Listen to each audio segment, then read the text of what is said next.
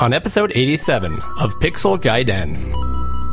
10, Battle of the 8-bit handheld pinball games. 9, Cody's going Coco all over again. Eric talks handheld PCs. 7, It's game show time. Tim does a Switch budget game rundown. Cody's new Xbox has been getting a workout, 4, while Eric's been working out the Switch, 3, and Tim's been playing crap on the C64. So buckle up and enjoy. 1. Another visitor. Stay a while. Stay forever. Welcome to Pixel Gaiden! Featuring Cody, Eric, and Tim Drew. Now, here are your hosts, Eric Nelson and Cody Hoffman. How are you doing, Cody Hoffman? That is my name, Eric. Don't wear it out, in the words of Pee Wee Herman. Pee Wee Herman? Pee Wee Herman, yeah. Pee Wee Herman. Eric, how are you doing? I can't do my Pee. When I was younger, I could do a Pee Wee Herman. Yeah, he's Can't that do it. really weird thing where he talks really low, then he yeah, that's my Pee Wee Herman. Exactly. Which is what all the listeners came to Pixel Gaiden to listen to. Come on, Dottie. I'm doing my best. Isn't it Dottie? Isn't that the name of the Yeah. robot? Or not Dottie? No, I don't think Dottie was the girl, right? Or is that the chair? The chair, that's right. chair. I didn't really watch that. You know what? I don't think they ever made a Pee Wee Herman video game to bring this back around to make it retro related. I wonder if they did. I bet they did. I bet there's... Oh, we'll have to look that up. Yeah. First caller to call in to tell us what video game existed. Next month is 6 good Pee Wee Herman games. Yeah, there we go. It'll take a while. Even if there weren't one. We probably couldn't find one. But Or a good one. so here we are. We're recording live. Live in face-to-face. person. 2 episodes in a row. It's 2 been episodes a in a while. row. Yep. Feeling good, So though. that is awesome. I think our last show went pretty well. We talked about the news. It was news to us. We did do some news. We did 6 good games about frogs. That was fun. So listen back to that. You know, generally a good topic, and, people like frogs. Yeah. But this one we're going to And be good talking. games. We're going to be talking to Tim. We have a game show, and you're going to host it, right? I almost have it ready. I have putting the final touches on it As we speak. as we speak, exactly. Awesome. We're also going to go ahead and do a battle of the systems between a couple of pinball handheld 8-bit games. Yes. Which will be exciting, unique, enticing. And, of course, we're going to catch up. Eric's take is this episode as well. That's right. Which it's still a mystery as to what it's going to be. It's becoming a very regular thing that it's a mystery. Yeah. It's becoming not a mystery that it's always a mystery. it's a good. I was on such a good streak. I'd always have it done early, but It's all good. lately life's been too busy. But They're I'll have it done. enjoyable. When you get it done, I know we're going to enjoy it. Really quick, just make sure everyone knows we are part of the Amigos Retro Video Game Network, which includes shows such as Amigos Everything Amiga, ARG Presents, where they talk about all kinds of bizarre systems. They do. Sprite Castle, about the Commodore 64. R. Sinclair, which talks about the British ZX Spectrum computer. That's right. And The Coco Show, amongst a few others, which are still out and about sporadically. Yep. All great shows. Please check those out when you get a chance. Eric, I think you have something we haven't done in a while, which is to actually create a segment of the show for some errata and feedback. Yeah, errata and feedback, which errata was simple in that we forgot Brian Arsenault on the not last episode, but the episode before that. Went a whole month. I left him off of the list, so big apologies to Brian. And to make up to it, we're just going to say his name. I'm going to say it twice, and then you say it twice, right? Okay, yep. Brian Arsenault. Brian Arsenault. Brian Arsenault. Brian Arsenault. That's hard to say 3 times fast. It is isn't hard. It's like a tongue twister. By the time, now we're just going to have to apologize because we just said a swear. Exactly. Sorry, Tim. We got close there. Sorry, Tim. But it humbles me, and I know it does you too, that somebody supports us and gives us money Absolutely. to keep the show going on. I mean, we enjoy doing the show ourselves, but that somebody would appreciate us so much to give us money. I mean, my wife can't even listen to the show. I mean, seriously. So I really, really appreciate it, and I felt really bad to leave them off. So I'm going to do my best from now on to make sure the list is accurate when I get it to you off of Patreon. But another thing I wanted to bring up was we always say in our segment about how to contact us and stuff, that we want people to leave us feedback on the Apple Podcast Network, because that is written reviews are really help us out, but even a rating. Correct. But I have to admit, it's been a few months since I checked, and I looked on here, and we have 25 ratings, and we have 5 out of 5, Cody. What? On every single one? Yeah, every single one is 5 out of 5. I didn't even know we had that many ratings. So first of all, thank you to whoever did that. That is awesome. Yeah, thank you for doing that. And there were a couple of actually written reviews on here. So hold on, let me just bask in this for a second. Okay, right? please. So we've got Bask 25 away. reviews. Yes. Even if we had 1 or 1,000, the point is they're all 5 out of 5. That's correct. So I can officially say, ladies and gentlemen, you are listening to the highest rated podcast out of all podcasts. Now, we probably share that with a few others. Yeah, probably. But I'm just saying, statistically, we are the highest rated podcast. We have to be. You can't argue with that, right? 5 out of 5. Numbers are numbers. Yeah, and a 25, 5 out of 5, that's pretty good. So I want to thank you guys, because I know we don't deserve that honor, but you guys got us there. So thank you so much. That's Exactly. awesome. Obviously, we're joking a little bit, but that's very cool. So thank you. And so one of them here is from Silver Rat. I don't know if that's his real name. So, we're going to get some. Okay. Rat. But he says, all capitals, the Retro Gaming Podcast. Eric and Cody do a brilliant job of entertaining, informing, and reliving the good old days of gaming. And Tim. And Tim, yep. Their product reviews are informative and help keep even the most active retro gamer in the loop on the cool new action in the scene. Their beer reviews are pretty good, too.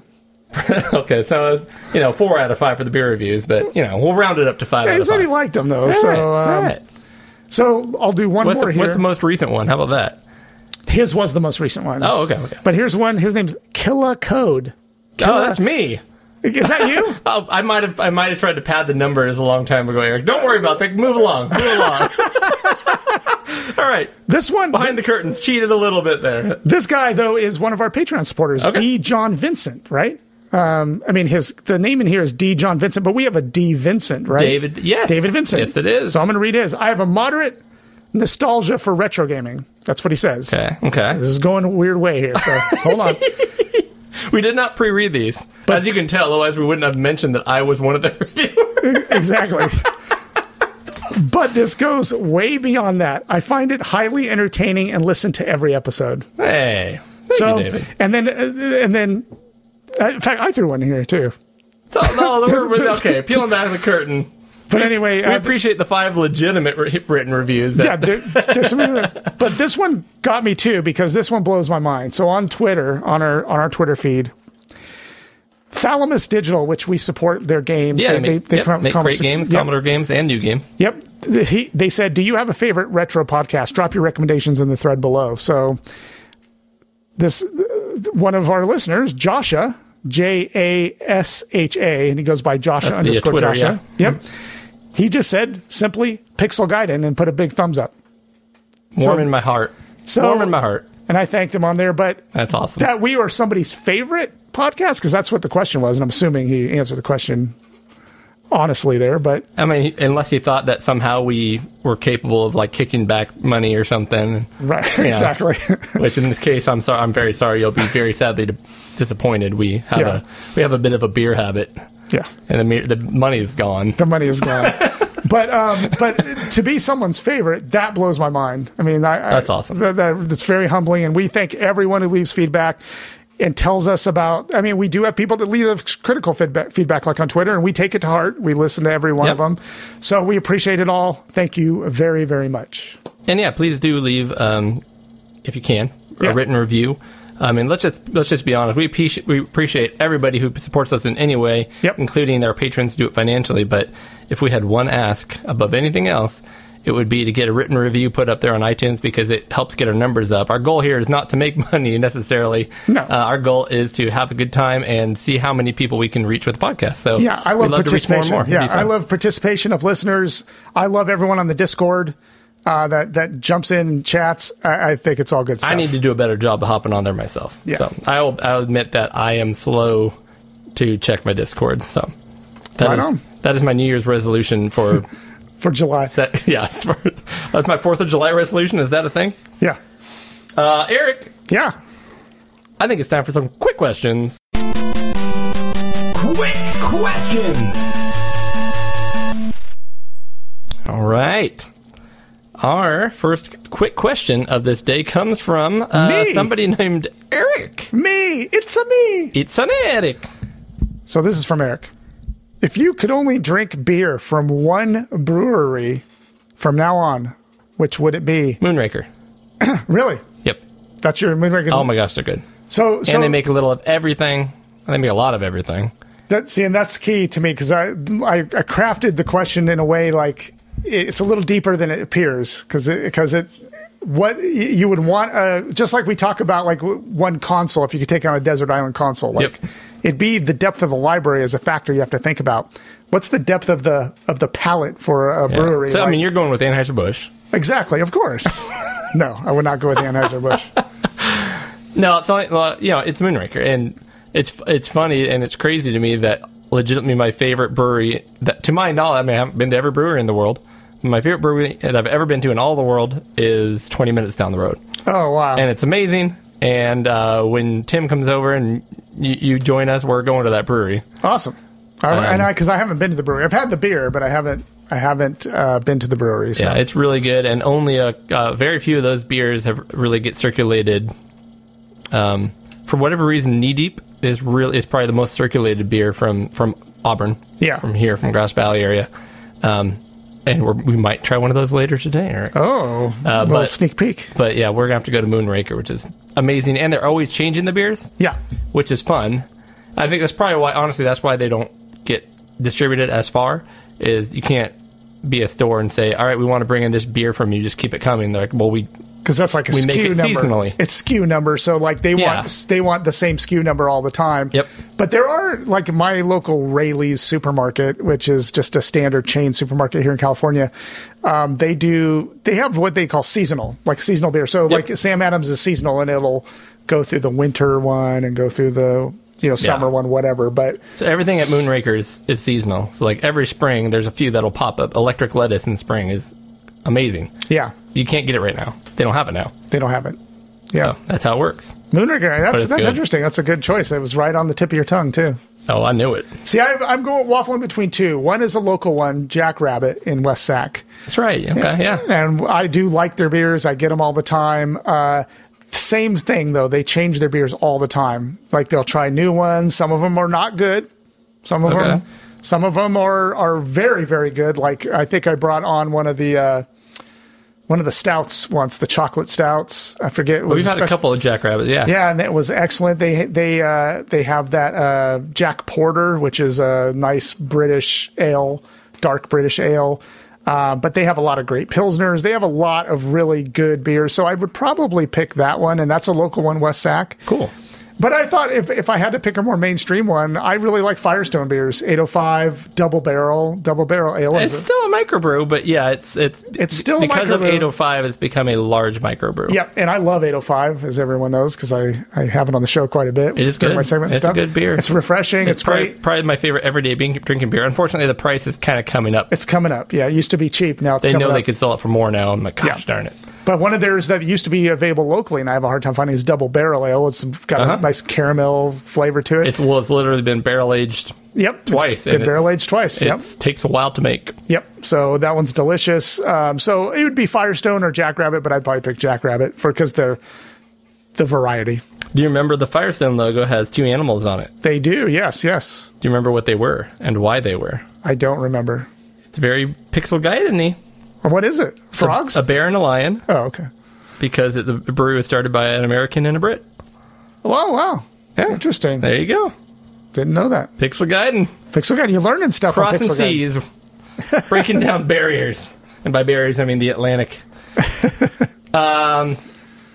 Eric, I think it's time for us to hop into the next quick question, but not before you tell us a little something about our show sponsor. RetroRewind.ca, which is run by Frank. Frank's a good dude. Good dude. Love talking to him. We chat all the time. He's on our Discord. He has his own channel on our Discord now called Frank's Something Oh, that's Room. awesome, yeah. So you should go on there. There's a lot of really cool videos of him. I don't want to say it's, I think they're in the 90s or the 2000s. I don't know, but he's on TV shows. Oh, yeah. He was on, I forget the name of the TV show. It has that guy, Leo. I'm so bad about those Is it Canadian TV? old tech shows. I guess. I don't think so, because I'm going to have to watch I haven't seen these, so I'm going to you check need to go check it out, because he talks gadgets. Like he's brought on as kind of a guest hacker that hacks like hardware. That's and cool. so like he made this really cool iPod Shuffle adapter, because the old iPod Shuffle was this little tiny little thing, and it had a dock. Yeah, the I dock remember was that. really hard to carry around, and you'd lose it and stuff. He just made like he took the dock and busted it apart and made it an adapter. So literally just plugs into your computer with the thing, and then That's cool. This is a weird advertisement, but that's cool. Yeah, well, exactly. That's why Frank loves us. We have weird advertisements. But RetroRewind.ca. I love that he keeps adding stuff, including this thing called the C64 AV adapter, which is I have one of these. It wasn't from Frank; it was from someone else, and I like Frank's better. Mine doesn't have a 3D printed case. Mine is just a bare bones circuit board. But what this is it's a thing, a little doohickey, as I like to say. I do like doohickeys. Plugs into the back of your Commodore 64 from the video port, and it, instead of having to use the proprietary DIN video connector, this converts that to simple composite ports, S-video, and breaks out the sound. You know what, Eric? So again, breaking the fourth wall. Yeah. We recorded last episode, and I mentioned how I'm putting together an order. I think Yep. you just added to my order. Yeah, because this means I'm buying one of these. You don't have to fish around for stupid Commodore 64 video cables anymore. You literally plug this in the back of your C64 and you leave it. I'm assuming it would work with the VIC-20 as long as it does have the same AV adapter? I don't think so. Jack? I think this one has the more pins in the DIN. Okay. The VIC-20 doesn't, because it doesn't have as sophisticated video. I don't think so. Okay, well, don't quote me on that. I'll take a look anyway. Okay, but C64, Very cool. but Very it cool breaks it tool. out so you can use standard composite or S-video cables. Beautiful thing. It saves you a ton trying to buy or make video cables. Another thing is that Frank is getting into. He's been into it now. He's been into it now, but at first he was almost all Commodore. Now he's going big time into the Coco scene. He has the Coco SDC, which we've talked about many times on the show, which is the disk emulator or cartridge emulator. You plug in back, you can load games from SD card. It's brilliant. You got to get that. But he has the Coco diagnostic. That's cart. handy, and also going into my cart. That one is. We'll going talk to your about it a cart, little later in the show, but I have a need for this. Yeah. Now. Yes, and as these machines get older, and the Cocos, you can still get Coco 2s for a reasonable price out there. Coco 3s are getting tough, but Coco 2s, yeah, the prices are rising on everything, but you might be able to pick up one that isn't working and grab one of these diagnostic carts, test it, and replace the chips that don't work. And then get the Coco SD so you can put any software you want on your Radio Shack Tandy TRS-80 color computer 2, 3, or 1. Correct. So Correct. there we go. And So he anyway- also does retro, cap kits. Yep, He retro does, cap you can kits. send in to have your computers recapped. Awesome website there at retrorewind.ca. And as we like to make sure everyone knows on our show, if you use code PG10, Yep. that is short for Pixel Gaiden, PG10, at checkout, you will save 10% 10 at retrorewind.ca. And you got to spend money to make money? To save money? Save money. You got to spend money. Save money. If you spend $100, you get $10 off. If I'm Don't doing worry my about what math you're right. spending. Just think about the savings. You get $10 off, and then if you spend $1,000, Boom! you get $100. Isn't that right? Am I doing the right math right? You're doing some good math. Okay. So anyway, Who else has good math? It's Bajako6502, Yeah. who has our second and last quick question for today. It's a very unique one. It I'm is not sure very how to answer it yet, Eric, but I like it. And I'm sure a lot of people, this will instantly come to their mind. But what is your favorite arcade coin-up sound? yeah, and I didn't think about this much. And mine's not a great answer, but it is one because we used to have one of these in the pizza parlor I worked at. And anytime someone would put a quarter in there, I'd always recognize the sound. So first of all, Pajako put an example in there. It's for the Street Fighter, the movie arcade game. It's Street Fighter 2, the movie, the game. That's right. And it's a big grunt, like a guy going, ugh, or something like that when you put a quarter in there, which is funny and great. But the one I have was a Mortal Kombat machine, and all it does is it does a little musical chime, but it was so different from The other ones are just like da-ding, da-ding. You put a quarter in, it's just like the typical quarter sound. But this one was a little chime, and I can't really say it, and I don't have the audio to do it, but I'm going to say the Mortal Kombat 1 All right. is the most distinctive to me. That's the one I remember the most. It's funny because we have our main cabinets. Yeah. And so you actually hear the sound a lot because anybody who has a main cabinet, you never go in there and put one coin in. You hit like 20 times. Oh, yeah. You turn it on, as soon as the logo comes up, you go and hit it a bunch of times. That's right. But there's only two that I can hear in my head at this point. Yeah.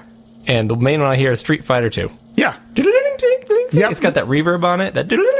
And that's one of my favorite ones, too. Yeah. Yeah, and so that's got to be my favorite just because it brings nostalgia. Yeah. And the only other one I can even think of, which is just a reused sound from the game, is Pac-Man. Yeah, When you put a coin, it goes, "Waka!" Yeah, it's like the yeah, there you go. Those are the two I can think of. I'm going to go with Street Fighter 2 out of that. Perfect. Yeah, let's go ahead and, Eric, let's see what you have to say this month. Okay. Eric Take!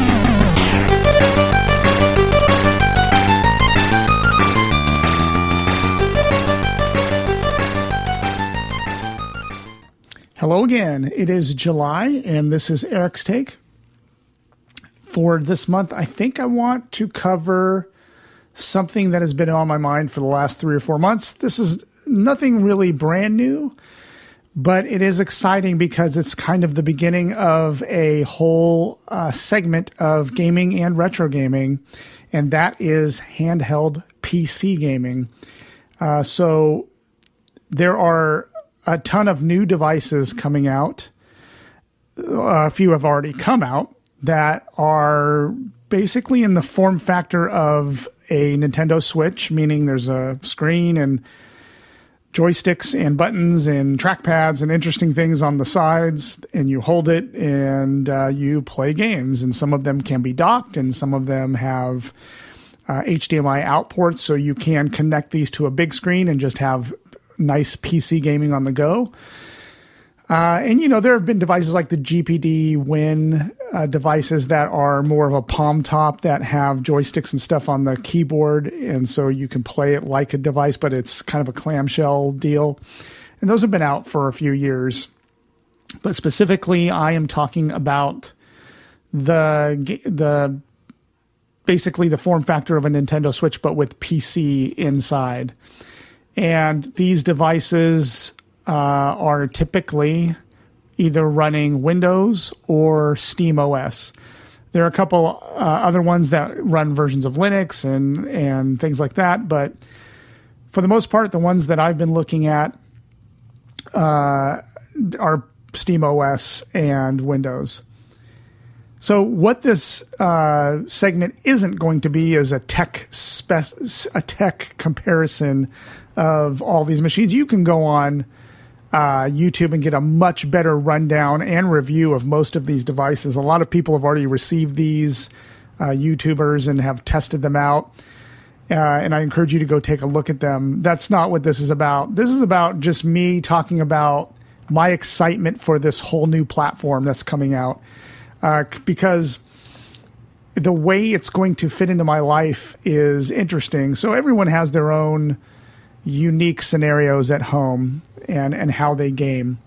I have a game room, and I have tons and tons of retro gaming machines, and I have modern consoles like Xboxes and PlayStations, and I have those all in my game room, but what I don't have is a gaming PC, and there are 2 reasons for that. I'm sorry.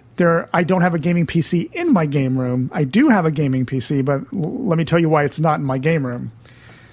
Number one, gaming PCs are expensive, and I spent close to, I think, $800 to $1,000 just buying the gaming PC I have now, and then I've done upgrades to it. So it's been about over $1,000. And we also needed a family PC because the old Mac that we used to have in our kind of living area downstairs, it broke down, and so I decided to get kind of a beefed up machine. It was also near the beginning of COVID, and my wife needed a pretty powerful machine so that she wouldn't get frustrated doing a lot of remote work from home. So I bought this gaming PC, and it sits downstairs. And when I'm home alone or everybody is off doing something else, I will game on it. And that's the way I play most of my PC games, including indie games. I'm really big into the more lightweight indie games, and that'll become more important later on in this conversation. So that's the way I PC game. I don't get to very often. I have to wait until the room downstairs is free. I have to play. I have to typically play with headphones if people are around. It's just not convenient. So therefore, I don't play a lot of PC games. So you can see now why this whole genre is pretty exciting to me, because it's going to be like a Nintendo Switch, but with the whole Steam library and PC games, as well as, which I'm pretty excited about, robust emulators, which a lot of the nicer, higher-end emulators, like for PlayStation 1 and 2, GameCube, Nintendo 64, those emulators that need a little more horsepower are going to run really nicely on these devices. So I am excited for that. And to that end, I have put a $5 reservation down for a Steam Deck. Steam Decks are kind of the big deal right now. They're by Valve, of course. Valve is... I don't think they're making them. I don't really know. I don't know if they're making them or they've just farmed it out to someone else. But it is interesting that they have kind of done a custom chip on there. It is an AMD APU called the Zen 2. Has a GPU called the RDNA. And it has 16 gigs of onboard RAM. And depending on which model you get, there is 64, 256, or 512 gig internal storage. When you order one of these, it comes with a carrying case, not the cheapest one, but the other ones. I decided I'm going to get kind of the mid-tier one, and I don't have the numbers in front of me. I think it's like 529. Yeah, it's 529. The low-end one with 64 gigs on board is $399, and they do all come with a carrying case. Okay. And then the mid Steam Deck is $529. That comes with 256 gigs of NVMe SSD storage. And then the high-end one is $649. And these, I've put in my reservation, and that just lets me be in line pretty much. So one of the reasons I made the decision to go ahead, because I typically don't pre-order anything, but one thing that helped me make this decision was that it's only $5. So if I decide to go with any of these other ones that I've been looking at, I'm only out $5, and that's not the end of the world. But I did want to reserve my place in line. Now, the Steam Deck runs, of course, SteamOS. You can install Windows on these. They do have docks for sale, so you can dock them to your TV and all of that. But what I find very interesting about Steam's or Valve's approach to the Steam Deck is that because they make SteamOS, they are gearing a lot of games like higher end AAA titles. They are making them first of all on the Steam store, they rate them how well they run on the Steam Deck. That's very handy. In case you're on the fence about buying a AAA title, something like a Witcher or something higher end, it will tell you pretty much, hey, how it ranks on running on a Steam Deck. With other devices, you're not going to get that. So it's kind of a hit or miss thing. You're going to have to just buy the game and see if it works well or try to do a little research online. It's not going to be as easy as just reading the profile on Steam, because all of the Steam games, if they run on Steam Deck, they are going to be rated for that. So it's really handy. It's kind of this kind of a synergy between SteamOS and the Steam Deck, of course, since they're from the same company. It's going to make it nice. But one thing that Valve did that was really cool is that SteamOS can run on these other devices too. A couple of them I've been looking at. I'm not going to go into them too deeply, but one that really interests me because it's cheap is the Anbernic Win600. And as you guys know from previous podcast episodes, I bought an Anbernic RG351M and love it for playing retro games. It is awesome. And what this is, it's kind of the same form factor. They look very similar to the other Anbernic models, except it's bigger, of course. But the screen's the same. The D-pad, the joysticks are kind of in similar places. And these are scaled back. They're running AMD Athlon chips, which, if you know anything about the Athlon chip, it is kind of a power consumption reduced processor. The GPU is a Radeon RX Vega 3, which isn't bad at all. This one that I'm looking at right here comes with 128 gigs inside on an SSD drive. Has 8 gigs of RAM on this model. Now, I think there's going to be different models, so you'll be able to get different things. So this one is definitely not as powerful as a Steam Deck, nor is it claiming to be. All the specs are right up front here, but it's only going to be $314. So that's a pretty sweet deal. And it will run SteamOS, but it'll run indie titles just fine. It'll run some AAA titles that are scaled down in their settings. But really, if I did decide to do something this way, I think I'd be perfectly happy with it, because honestly, I play way more lightweight indie games in my Steam library than any other type of game. In fact, I think if I go and look at my Steam library, I may only have about 2 or 3 what I would consider AAA titles or top end graphically. I'm just not into that really with PC gaming. Not to say I couldn't get into it if I got the right system, like a Steam Deck or whatever, but I think I could live with that, especially since it's going to be a good, $200 cheaper. So that's something to look at. And that's, again, the Anbernic Win 600. You guys should take a look at that. It's a really neat device. And the cool thing is that it is shipping. I'm looking at the website right now. It says the first batch of Win 600 has been sold out. The second batch is in pre-sale. And your order will be shipped at the end of August. So, I mean, you can get these very, very soon. Whereas my Steam Deck, it says it's probably going to be October. I'm not going to hold my breath. Valve has missed some of their ship dates. It's not their fault with the shortages and all that.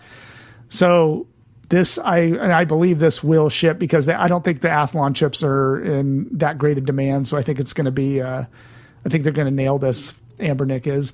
Then another one I was looking at was the Aya Neo. That's AYANEO Air.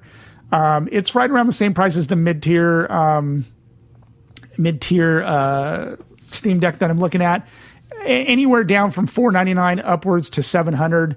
But they come with an AMD Ryzen 5 chip, so the specs are a lot beefier on this.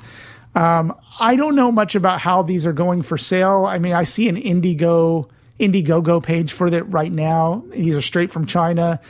I like the design of it. It's a very kind of modern, smooth, angled design. Like it looks pretty slick. I don't have anything against this. It just looks like it's going to be pretty pricey as well. I mean, I'm looking at the early bird things that's still a little over Steam Deck. These, of course, don't have custom chips, so who knows how they're going to be optimized for SteamOS and for Steam games? I really don't know. But that's another one. That's a company to keep an eye out for, Aya Neo. And there was a couple other companies, but the names of them aren't coming to my mind right now. But if you just look up, if you go looking for YouTube videos on these, and there will be videos geared specifically towards comparing these, and there will be ones that are just reviewing them on their own, you will quickly learn that there are 5, 6, 7 companies just in this space right now, just trying to get handheld PC gaming off the ground. And because of the shortages, it's been a challenge, but you are seeing these in reviews, so they're real and they're coming out. And I think it's just going to be a whole exciting genre of gaming that I'm looking forward to. But anyway, that's my segment. I hope this piques your interest and you go looking at these. I'm sure you'll hear what decision I finally make come October. Because right now it's looking like the Steam Deck is winning for me, just because of the optimization on games and all of that. But if I find myself short of money a little bit, probably go with that Anbernic Win 600. Anyhow, thanks for listening, and I will talk to you next month. Thanks a lot. You can get show information on our podcast at pixelguiden.com. You can also listen to our show on the Amigos Retro Gaming Network at anchor.fm/Amigos Podcast. You can reach us on Twitter using @pixel_Gaiden. You can reach Eric at The Project. That's at DUHPROJECT. And you can reach Cody at Oddball, which is at ODDBA1149. You can also reach me, that's Tim, at Sanxion, and that's at SANXION. Please review us on iTunes or Apple Podcasts or any of the other podcatchers that you use. It really helps us out. You can email us on podcast@pixelgaiden.com. And we love any feedback. And also, please let us know if we've done anything wrong, and we'll mention it on the next show. We also have a Patreon account set up, so if you wish to support the show financially, you can do so at patreon.com/pixelgaiden. You can support us with as little as $1 all the way up to infinite dollars. If you do so, you'll get access to the Amigos Retro Network Discord server, where all kinds of cool chat is happening about not only our show, but the other shows such as Bright Castle and, of course, the Amigos, amongst other shows. And there's various other topics in there, everything from for sale to music to high score contests, things like that. If you support us at the $3 or more tier, we like to announce every supporter at that level here on the show in a way that we can only do here on Pixel Gaiden using our random adjective generator. And this month we're giving it some flower power. The panicky Henrik Lowful, vivacious Roy Fielding, beautiful Matthew Ackerman, and the modern Josh Malone, determined Brian Arsenal, the dangerous Daniel James, adorable Tenmark, and the fancy Eric Sandgren, the stern Ramo K, bright retro gaming nation, motionless my Jason Snowski, the nervous Paradroid, Pixel Gaiden, talking about old video games, talking into microphones, talking to each other. It's a guiding.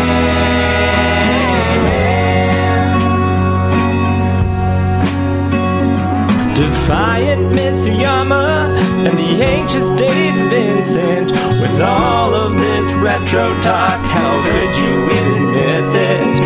Tender and stiller, blue-eyed Mr. Toast. With all this retro gaming talk, we got it coming out our nose. From the lively Jason Holland to the famous Mark Scott, from the Atari to the PS2, it's the retro talk we've got. From the eager Paul Jacobson to the outrageous Sammy West, talking about old video games is what we do best. Pixel Gaiden, talking about old video games, talking into microphones, talking to each other. Pixel Gaiden.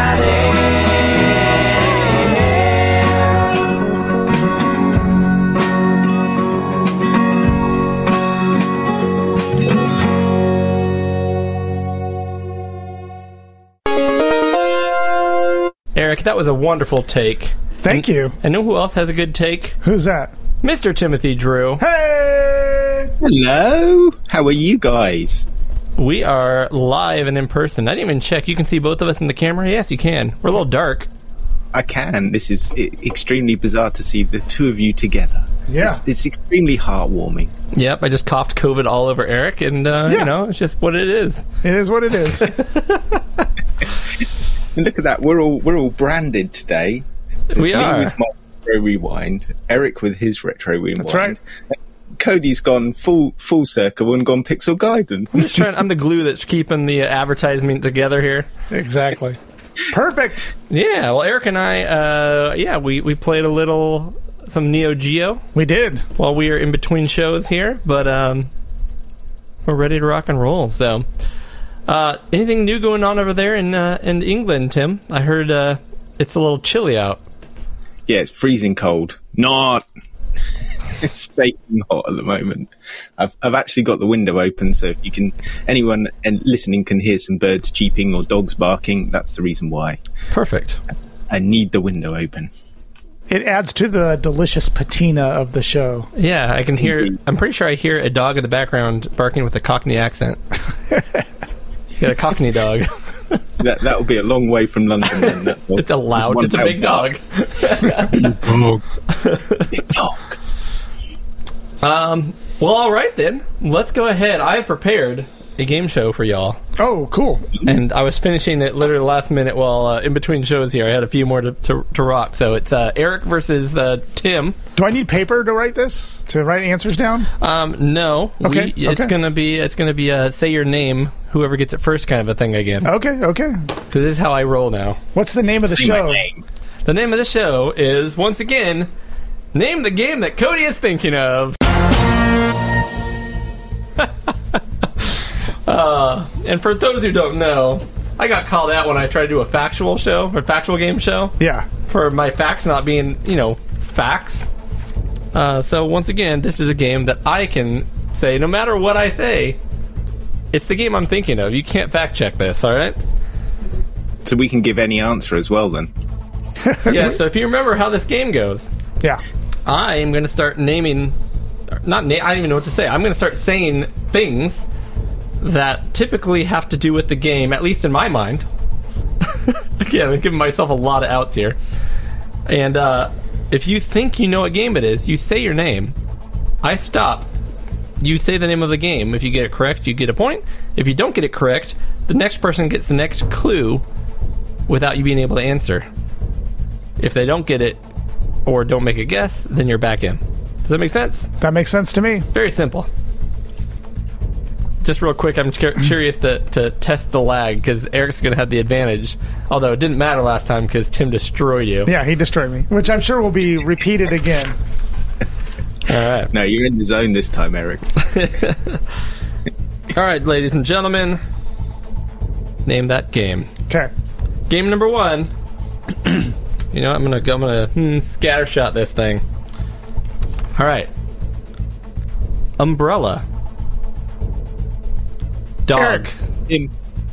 Ooh, Eric got in there first, so Eric gets first shot, then Tim gets a shot. Rainbow Islands. Wrong. Tim. Parasol Stars. Wrong. Wow. Boo. Not the game I'm thinking of. Nope. All right. Keep going. So I said dogs. That was the second clue. You guys can both guess at this point. Yeah, because- yeah. Okay. So umbrella, dogs, typewriter, herbs, Raccoon City. Eric. There you go. Wait, that should have been quicker. Darn it. Resident Evil. Yes, that is the game I'm thinking of. The umbrella I was thinking of was Umbrella Chronicle, or Umbrella. The company, right? The company, Is it Umbrella Corp or whatever. Corp or something Yeah. like that, yeah. All right, Tim's got 1 point to catch up on here. He can do it. He can do it, Okay. and he can do it very quickly with this one. Rise from Your Grave. I thought that would get it. Tim. Tim. Guns and Ghosts. No, Eric gets a free one. Okay, hold on. Do I get a free? You get a free clue. Okay, so let me take it now. Wolf. Eric. Okay. Castlevania. No. What? Tim gets a free one. Beat 'em up.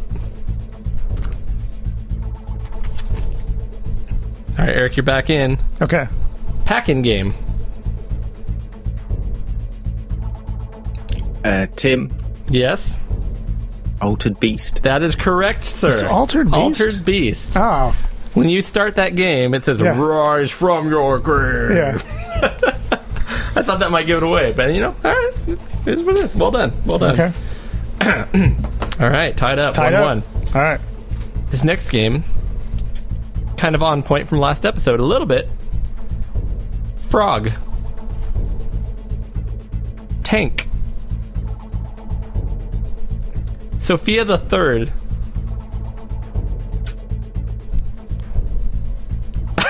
If you don't know it from that, you might not get this one, neither of you. Frog, Tank, Sophia the Third. Sunsoft. NES.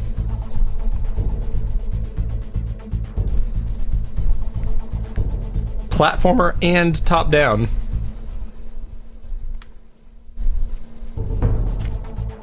And then the only other clues I have is Plutonium Boss. I don't know that one. Frog. NES game. From Sunsoft. Starts with a frog. Quickly becomes about a tank. Tim, Tim. I'll take the answer that Aaron is currently screaming at what he's listening to at the moment. All right, I'm going to go ahead and say no points for that. The correct answer is Master Blaster. Master Blaster. A I should game have in known which that. a boy follows his pet frog into another dimension where he must hop into Sophia the Third, which is the name of his tank, and blast away mutants. I've never even heard of that game. I've played Master Really? Blaster, but it's been so long ago I forgot all the I thought elements. Eric would get that one. It is, that's NES centric. That's probably more of a American thing than a British thing. But hey, it is what it is. Next game, still tied 1-1. George Spinner, Thomas Stewart, Nazca, Japan, Germany, USA. Eric. Neo Turf Masters. You are correct, sir. Neo Turf Masters, in which you can play as George Spinner or Thomas Stewart. An SNK game, which the last hint was on the green! On the green! All right, 2-1. All right. Amy. Chemical Plant. Wing Fortress. Woodland Creatures. Rings. Tim, where do I go when I say my name? Sonic the Hedgehog. That's what you're trying to remember. You're like, it's my... Oh, shoot, what's my name? Yes, it is Sonic the Hedgehog. I was just about to say that. The rings probably gave it away, but... Tim, as soon as Tim said it, I was like, I know this one, no. Chemical Plant. Yep. So it is tied up. 2-2. 2-2. Ooh, it's tough competition. Next question. Gunrock. Galuda. Eric, what is the answer? Power Stone. Power Stone! Oh my goodness, how would you even know that game? That's crazy. We just played it. Awesome, you are correct. You must have played a little more than Tim did when trying the game. No, literally, the thought process was just coming in and Eric got in, so Nice. he beat that one. I would not have got that. I'm not by those two names. It was Gunrock that got it, but it took me a minute to Gunrock, generate the name of the title for some reason. You're all Gem Power Fighter. Exactly. Gosh, that's not it. All right, 3-2. 3-2. It's a nail biter. MSX. Solar Flares. Lord British. Tim. Did it again. Why, Tim? Ultima. No. Okay. But that's a good guess because of the Lord British, but no. Do I get a free guess? You do get a free guess. Volcano. Metal Gear? No. Now Tim gets a free guess. Moy Heads.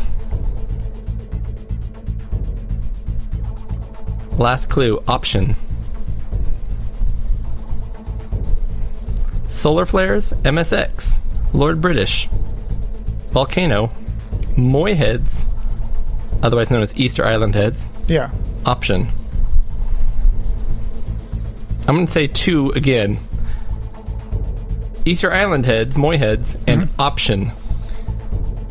MSX, Japanese. I have it on the tip of my tongue. I mean, I know, I can picture it, but I just don't remember the title. I don't remember the title. I'll give you another hint because someone needs to get this. Okay. I said MSX, but it's on a lot of things. Okay.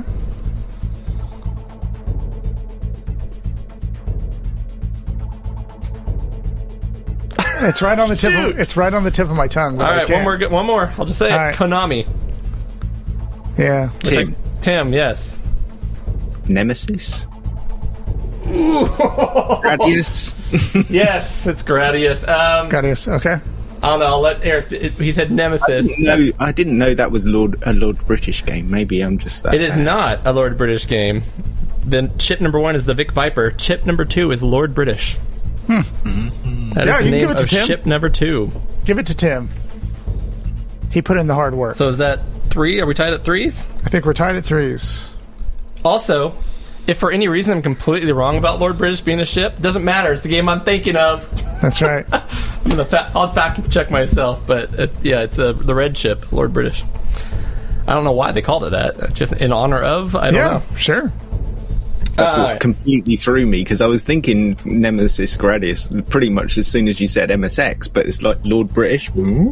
See, it's the funny heck to is me that? because the first time I've ever, the only time I've ever heard Lord British before meeting you, really, Tim, was the chip in the Gradius game. It's Lord British. Tied up with 3 to go, 3 questions to go. So there cannot be a loser or a tie in this game. There can't be a There has to be a can't be a loser. tie. Yes, thank you. Also, you lose a point if you say before you say your name. Okay. Sonic Team. Time limit. Loop-de-loops. Tim, Tim, what is this game? Sega CD, Sonic CD even. No, it is not. Eric, you get a free one. Sonic Pinball. Oh, you're not even... Okay. It is not Sonic Pinball. Okay. So we have Sonic Team, Time Limit, Loop-de-loops. This next one's not going to help you much. It's pretty bizarre, but... Carl Jung and Sigmund Freud. That's not going to help you much. This should help. Jester. Christmas. Tim, Tim. is it Nights into Dreams? It is Nights into Dreams. Oh, well wow. done, sir. Taking the lead 4-3. Yes, Nights into Dreams was created by Sonic Team. That is the development team. There's time limits. They do loop-de-loops. It was apparently inspired by some, psychological theorists. Yeah. Jung and Freud. They made a Christmas game. I think they look like jesters. I don't know if they're supposed to be. Anyway, we go. 2 more. Okay. Virgin Interactive. Already leaning towards Tim here on this one. Yeah. War. Eric. Cannon fodder. Cannon fodder, correct, sir. I'm not even British. Well played, Eric. I was Tim. I was going to get to Jules. Jules. So we're tied up. 4-4. We're all tied up. It comes down to this one. This is it. We're going to go extra slow because we need it. This needs to be a legit win for one of you guys here. This is for the big cheese. Argonaut Software. Tim, Go ahead, Tim. You got it. For free reign there. Go ahead. Star Glider. No. I don't have a guess. Okay. Eric, you get a free one. Okay. Rumble Pack. Doesn't mean you. If you answer, then he gets a free one, so you Yeah. don't have to answer. I don't have it. All right. Slippy. Tim. Tim. Sky Fox. Star Fox. Star Fox. Yes. Tim's the winner again. I guess I would have also accepted Lilac Wars, right? Is I was that? going to say, what do I say here? Lilac Wolf, Star Fox. Yes, Tim, you are the winner. Well done, sir. That was a good one. You guys. That is a good one. That was a pretty good battle. That was close. Down to the wire. Yeah, what was the only one? There's one you guys didn't get. The frog one. Blaster Master, yes. Yep. Which I've played. I Played quite a bit. I should have gotten that one. Blaster Master. I think I called it Master Blaster earlier, so don't. I corrected it, so don't correct me, anybody. Blaster Master, That's right. not Master Blaster. But I've rebought it. They Way off. They had a remake of it on Switch, and I bought it and I played it, but it was years ago. So And then they came out with Blaster Master 0, Blaster Yep. Master 02, and Blaster Master 03 yeah, recently, which I've played none of, but hey. right on. Eric and Tim, but Eric, you and I, we get to drink some beer. Yes, we do. So let's do the drinking of the beer. No more frost left in the No, mugs? I pulled out frosty cold mugs, and they are completely warm at this point. So this is a little wet, so be careful. However, the beers feel cold. They're very cold. Jack Rabbit Brewing Company, Eric, huh? You supplied this one. Yep. It's from Jack Rabbit. And so I bought this not knowing at all what kind of beer it was because it doesn't say it on the can. It doesn't say it anywhere. It's simply called Batch 409 by Jack Rabbit Brewing Company in West Sacramento, which is one of my favorite breweries locally. But and it's got a cool can. It's got like an old retro car, I guess you'd call it. Vintage car, right? Yeah, it's kind of hard to tell what it is from the side there. Yeah. But I'm guessing it's got a 409 engine in it, whatever it is. All it says is brewed with Eureka, Montuca, and Belma hops. Those are my 3 favorite hops, Eric. Yep. So anyway, I did look this up because I was like, I have no idea what kind of beer this is. Look it up. It's an IPA. Wah, wah, wah, wah. Well, I think you're going to like it. I have a feeling. Okay. I don't know, Tim. What do you think about that? Looks like beer. It does. Looks hazy. I'm glad we left the paper towel. Ooh, it's an IPA, not a hazy IPA? It's got a little haze to it. Yeah, all it said...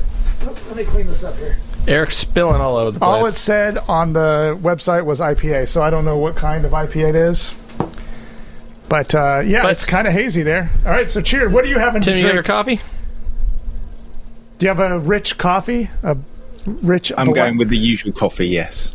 And Cheers. some cold. Cheers. Cheers, guys. Cocoon. I'm putting it up to hit to this screen and not the camera, so it probably didn't. There we go. Mine's still got a big frothy head on it, so it's hard to get to the beer, but I'm doing my best. What do you think? Interesting. It's actually got a big floral kick to it. It does. So that's the first thing that caught me with the smell was it's got that kind of Fat Tire smell to it. Like one of the brews is called Fat Tire. Yep. This has a strange aftertaste too. Can't quite put my finger on it. But it's got like no body.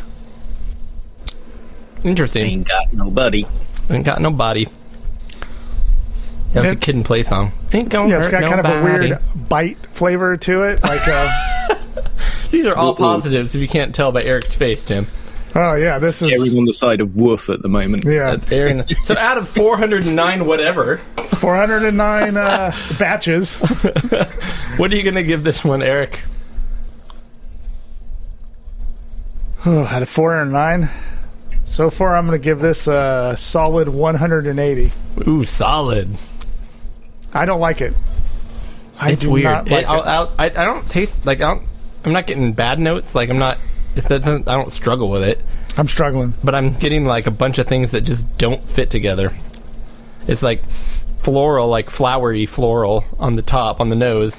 When you drink it, I taste nothing, and then I just kind of get like I bit into a banana peel afterwards. I guess that one's kind Delicious. of negative.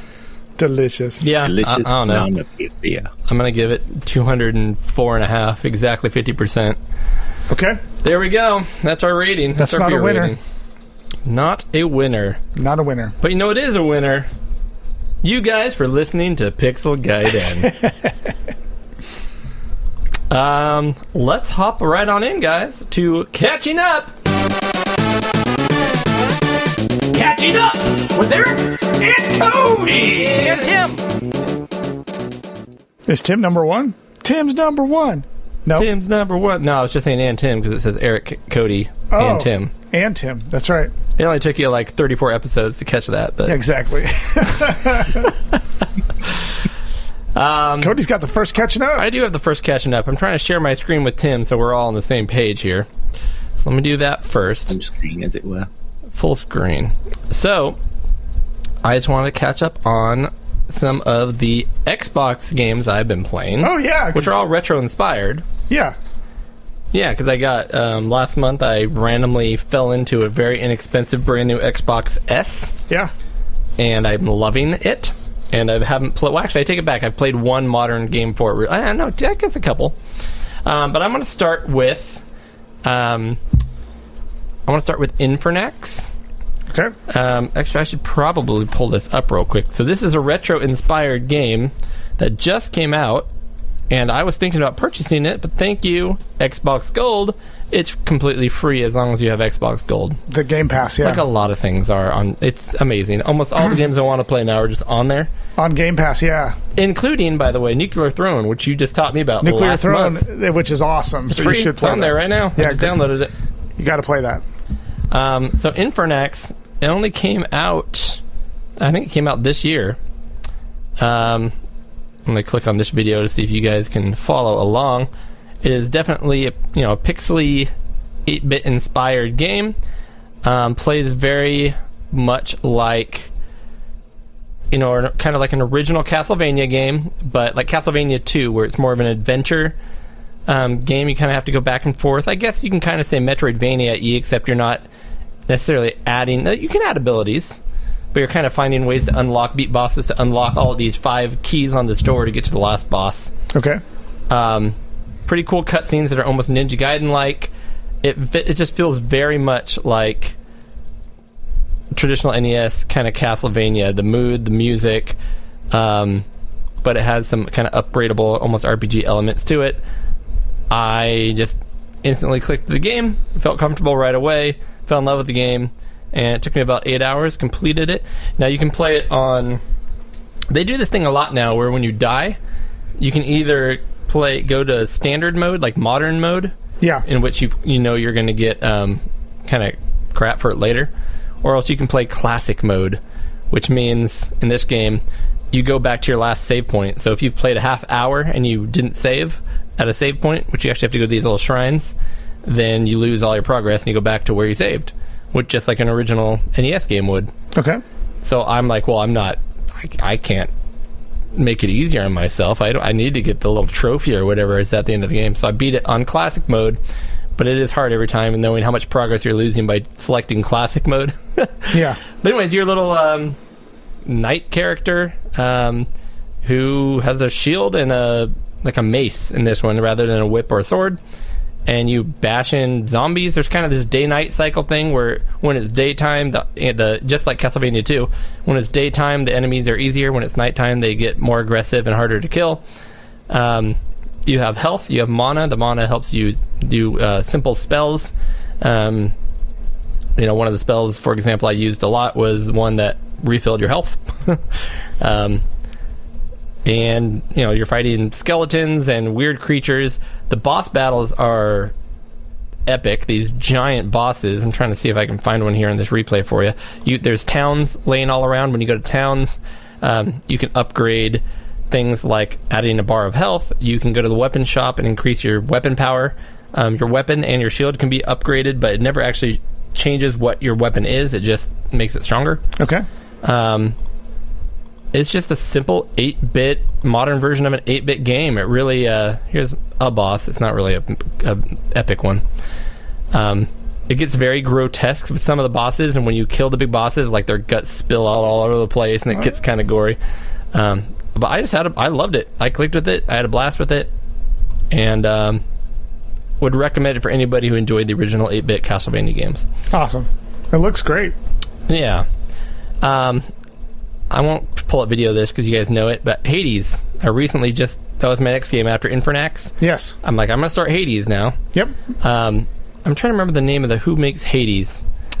I don't remember the name, but I got it on Switch like a long time ago. Supergiant. Yeah. So here's what's interesting. So Hades, we've talked about it. I'm not going to go into a lot of detail, but it's like a isometric, which typically I don't care for isometric, but a really cool stylized, love the vibe. They made Pyre, which is a game I've played in the past. The one I played most recently was Transistor.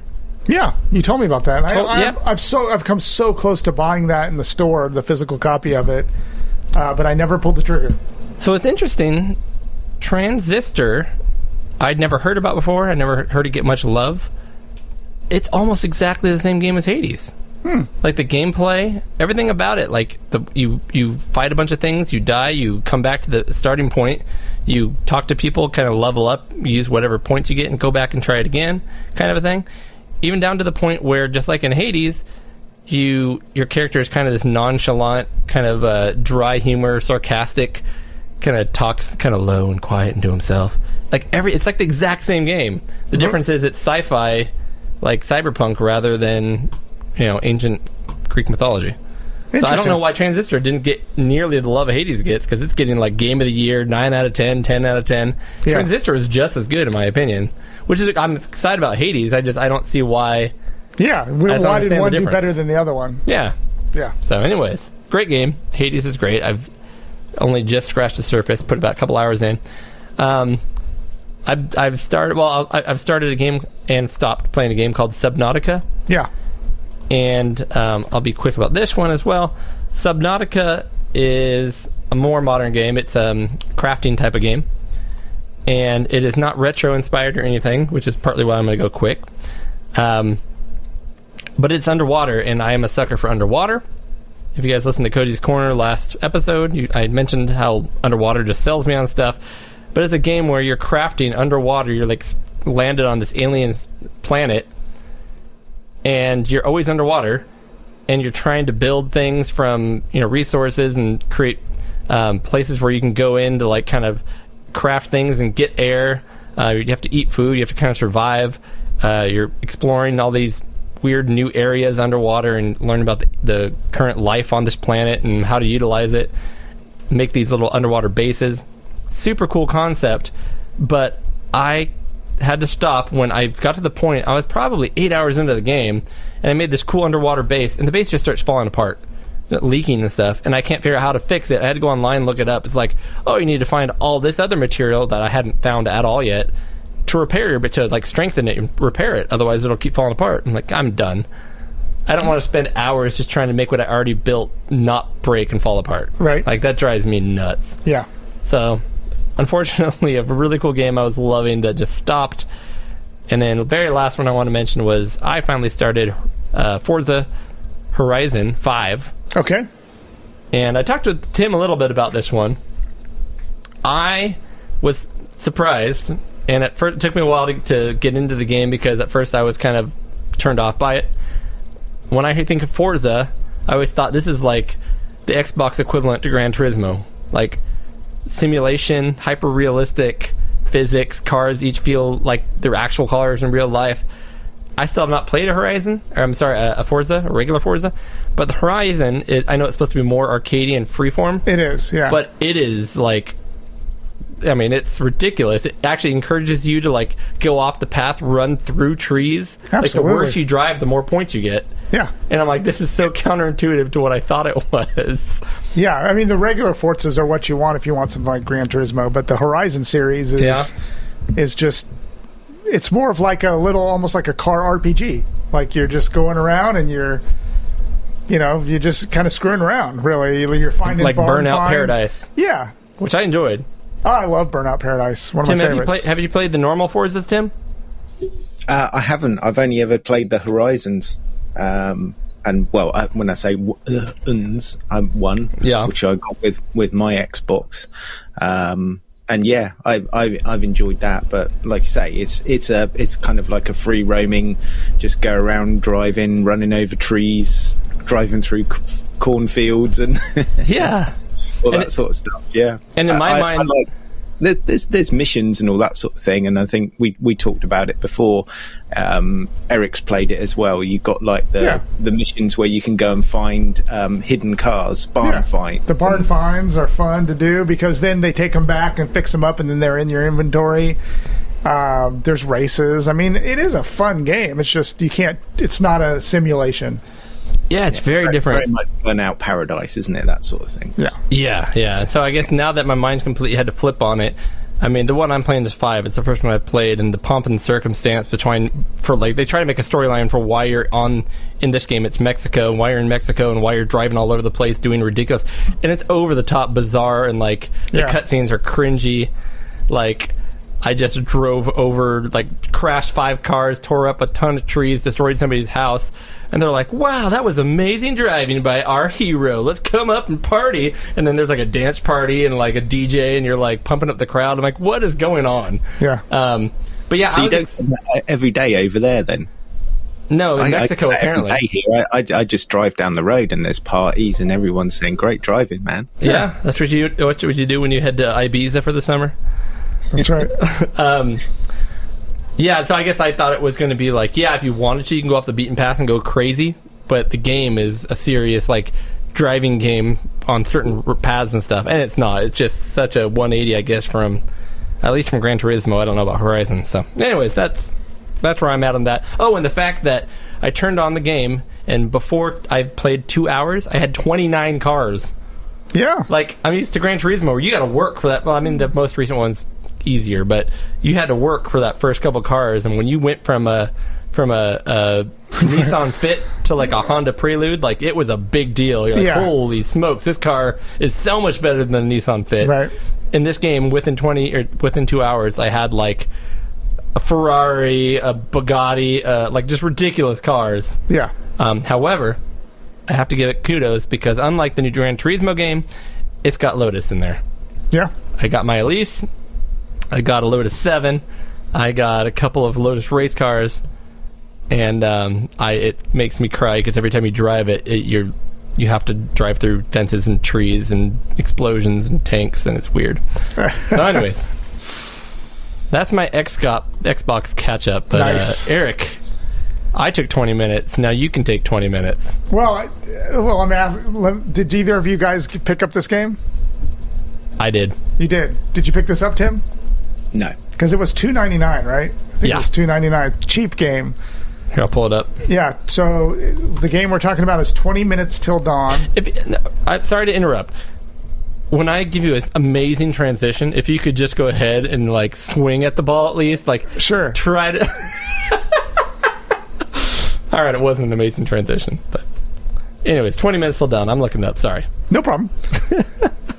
No, I just can't remember how exactly I found this game. I can't remember if someone recommended it on Twitter or if I just happened to come across it.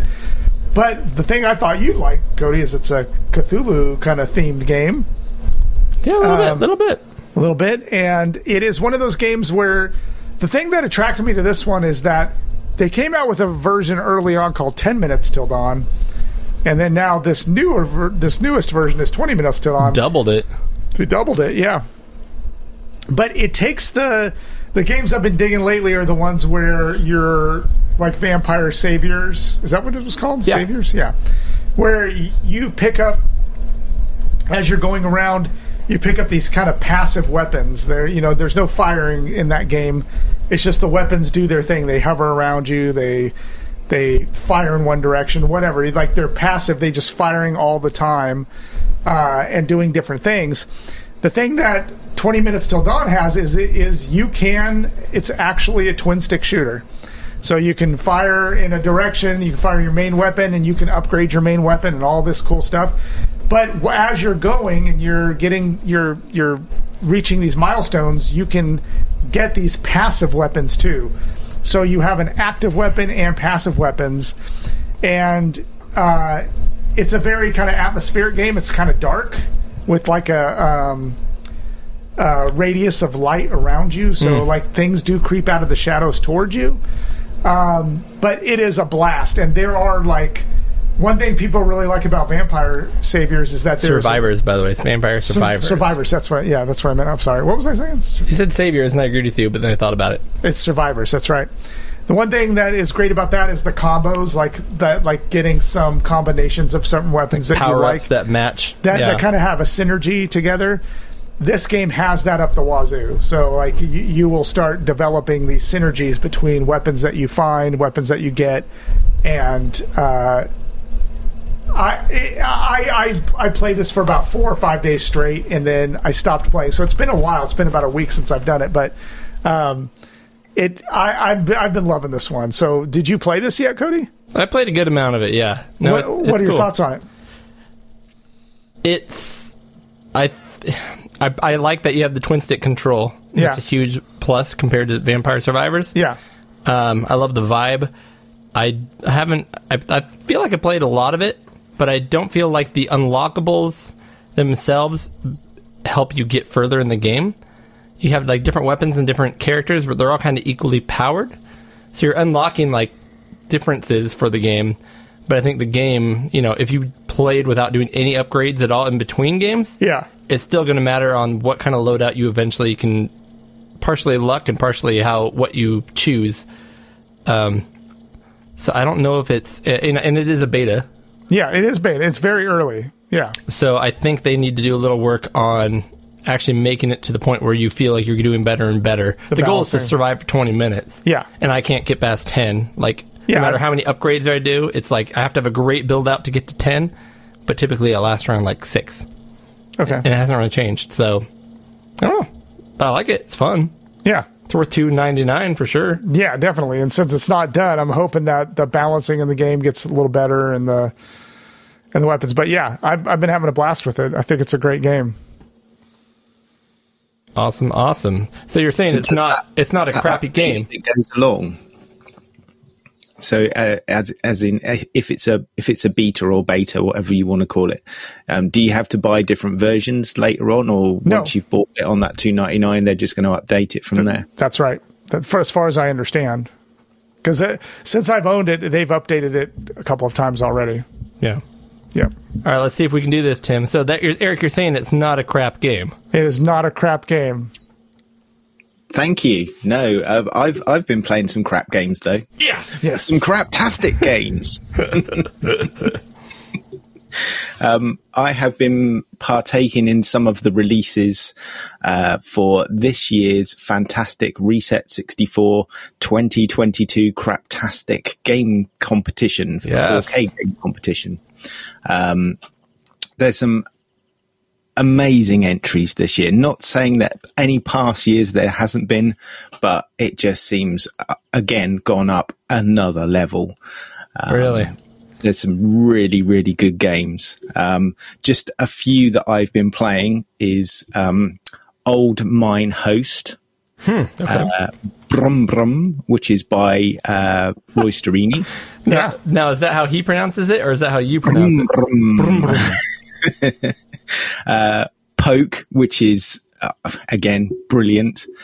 Skiddy, which is like do you remember like the original Sprint in the arcades, which was sort of like the monochrome kind of like little racer that you had the wheels and Top down? You had to really crank on that wheel to get round the corner.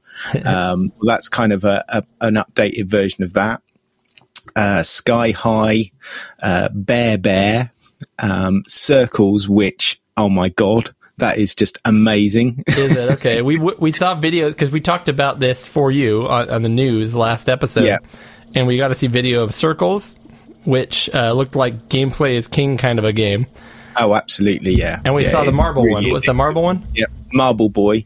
That looked awesome. It is. Essentially, it's Buggy Boy. So it's got all the tropes from Buggy Boy. So like the little sounds and the flags and all that sort of stuff. But you're literally on a 2D plane sort of thing, and you've got to move your marble around and pick up all those items, and it's just great fun. That looks awesome. It is, and there's a lot of inertia on it as well, so the control is a bit difficult to master straight off. But you get there in the end. So yeah, it's going to be a difficult judging time, and that's literally only just scratching the surface. I think there's about another 20, 30 releases or something like that. So yeah, it's going to be really good fun catching up with all of those games. So I'm looking forward to that. Yeah, Eric and I were talking about, should we try to do our own little side judge of it? Because none of us are involved this year in the actual judging, I don't think. No. Unless you are, Tim. So, No. See, I feel left out. Now I feel like I got to do it myself. It's definitely worth picking up some of those games. And I know that already, because the judging's finished, they're starting to do some enhanced versions of them. Did they already release the results then? No, not yet. Yeah, no, okay. But the judging is finished. So what they call like the embargo is over. So they've released the games, and they finished the judging. So I'm not sure when it's actually going to be announced. Well, check out Reset 64 and see where that ended up. Yeah, definitely. Awesome. Eric, did you order something recently? I did order something recently, and I have it. When I put this in the notes, I had ordered it, and I received it. Oh, I see it. So here it is. So we talk a lot on the show about the Evercade, and Tim did a whole segment on the Evercade, which was very useful and very good. So I bought the Evercade SD. D's nuts. So 41. Okay, hold on. Let me get the timestamp. Pixel Guide and bingo. Mark it off. 113. Okay, I got it. Go ahead. Continue on. Yeah. What are you going to beat me out? I didn't Yeah, say I'm gonna anything beat you bad. out. What are you talking about? My daughter's going to be like, what was that Eric said? And I'm gonna be So anyway, here is the Ever SD. So it's a cartridge for the Evercade that allows you to put an SD card in here and load any game you want that'll play on the Evercade. Now, that might sound a little anti-Evercade because it's a collectible cartridge kind of system. But what you do on this is you patch the operating system on the actual Evercade. And then what this allows you to do is kind of run RetroArch so that you can run just about any game you want on the emulator. The original cartridges still work. So hold it. Original cartridges still work. This just allows you to, like, if your Evercade is kind of front and center in your gaming world where it's hooked to the big TV or something, you now can just have another option for connecting that and playing games in RetroArch. So if you're playing a Game Boy game or a Game Boy Advance or a Super Nintendo or any kind of system, you can play it, and then you can just pop in your Evercade cartridges too and just play those games too. So I don't see a downside to it. I think it opens up a lot of possibilities. I like the controllers on the Evercade. So I think it's all upside. I think it's all pretty cool stuff. Now, it came with this cool thing. Look at this little. It came with that? It came with it. I'll show that to Tim so you can see what the heck is going on It's here. like a little squid-looking USB cable thing that allows you to plug more than 2 controllers into the Evercade. So you can plug up to 4 controllers in and play 4-player games. Interesting. So it's literally like a big old dongle. Yeah.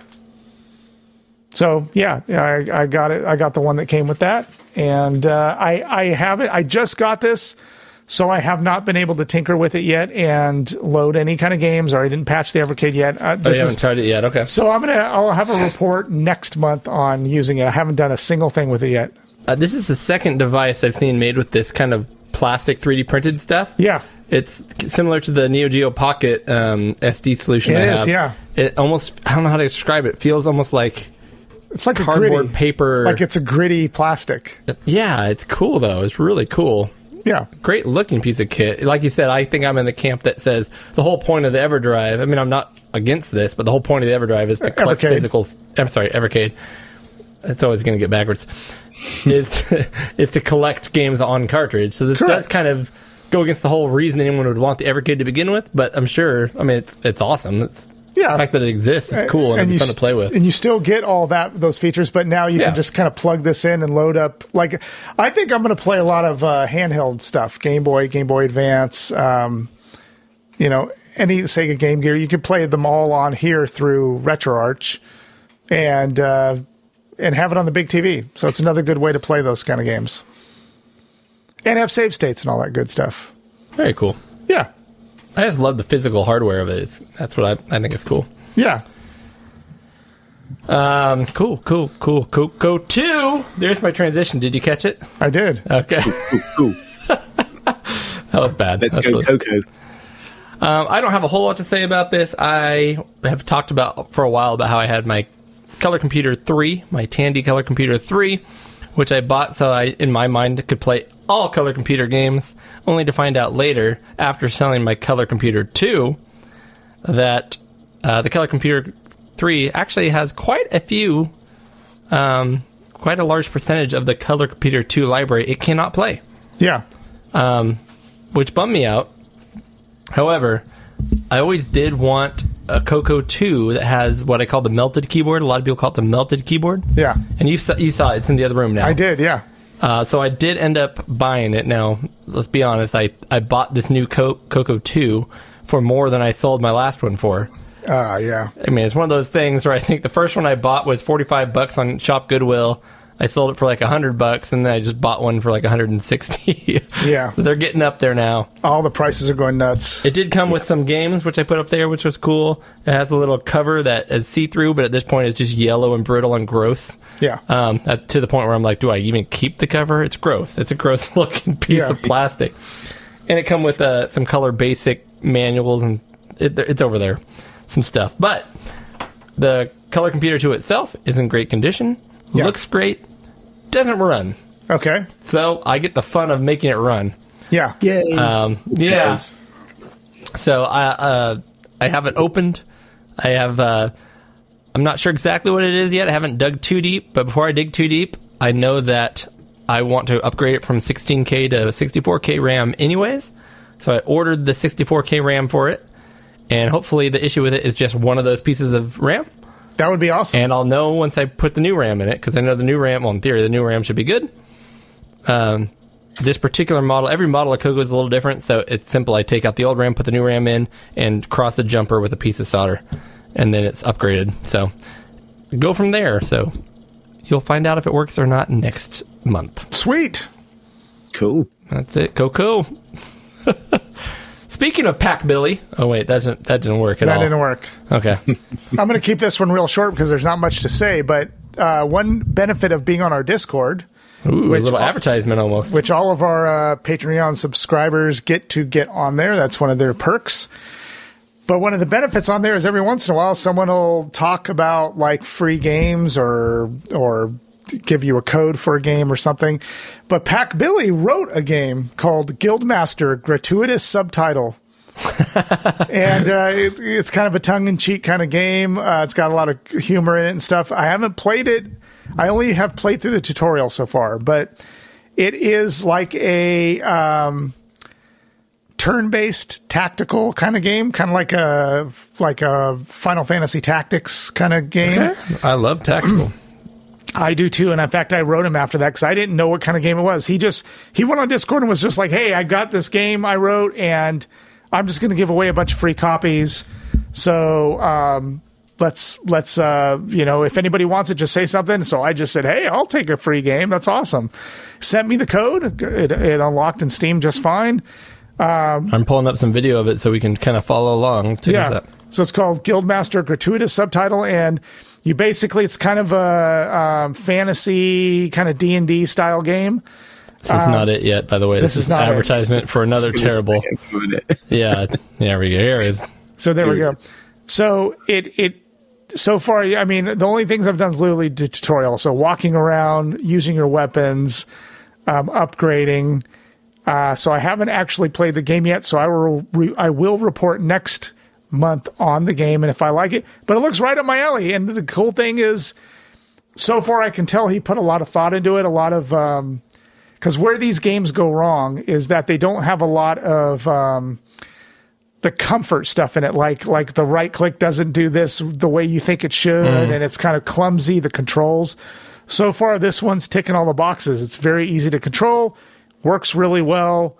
Right up Eric's wazoo. Right up the wazoo. So, anyway, I am eager to try it, and I will report more next month. But that's it from Pack Billy. Sorry if I just ruined your review, Pack Billy, by throwing out Eric's wazoo. Speaking of wazoo. Hey! How do I get out of this? I don't want full screen anymore. Yeah. There we go. Speaking of wazoo, Tim, there's some kind of Switch budget bonanza? What is that all about? If you refresh your document, Cody. Oh, I've got to refresh something. Okay, hold on here. That's right. My session expired. I'm refreshing. This one's taking a while. And I'm scrolling down. Scrolling down. Are you capable of talking about it before I get there? Because it's going to take me a few more seconds. No, I'm not. No, I can't do that. Anyway, the notes are crucial. I'm always listening to you guys talking about all the Switch games that you play over the month and all that sort of stuff. Yeah. And I feel left out. So this month I thought, right, this is it. I'm going to sit down and I'm going to go through the store and I'm going to find some 89 pence games. Perfect. And play some budget games. That's the value. So I'm thinking, right, okay, I'm going to find some real stinkers here. And I was kind of right, but actually I was pleasantly surprised. So first up, and I'm going to go in kind of like from this game stunk right up to this game's awesome. Okay. So the first one is Crazy Zen Golf. Okay. This is pretty much as it says, what it does on the tin. It is a crazy golf game. So obviously in the 3D kind of genre. It's very, very basic. It's, you know, the graphics are functional, the sounds there, all that sort of stuff, the usual gameplay. But it's not really going to set the world alight in terms of, you know, the look and the feel of the game and all that sort of stuff. It's like it feels miniature golf. Yeah, it feels like it's done with some kind of game creator or something like that. It's got that kind of feel to it. Did you get this, Cody? So did you recommend this? No, I think Tim's going all. No, this is just me just going through this. Yeah, all natural. Good. Unless you guys have played this one before. I am not. I thought you might have gotten these recommendations from us in past segments, but okay, good. Because I thought maybe we steered you wrong. Okay, good. To be fair, I love mini golf games, even if they're mediocre. Yeah, me too, and that's why I bought this. But you probably won't. I mean, by all means, go and buy it because it's, I don't know, what is it? Probably $1 or something like that, $1. So yeah, I'm not saying that it's not worth that money, but it's not probably the best mini golf game. I'm sure there's probably others out there. But it was functional. It was fun to play for 5 minutes, but no more than that, I don't think. And it comes with a golf ball that has the Union Jack on it. Yes. Yeah. I think they change as you go through some of the levels. But yeah, the thing that I found really is just the movement and the camera angles and all that sort of stuff a bit clumsy. So like I say, it just feels a little bit rough around the edges. Yeah, sorry, the video we just saw had a horrible shot, but it went in anyways, so you got to enjoy that. Next game, so that is Crazy Zen Golf. So the next one is Formula Bit Racing. Now this is kind of a top-down Formula racer. It's in the sort of like retro graphic style.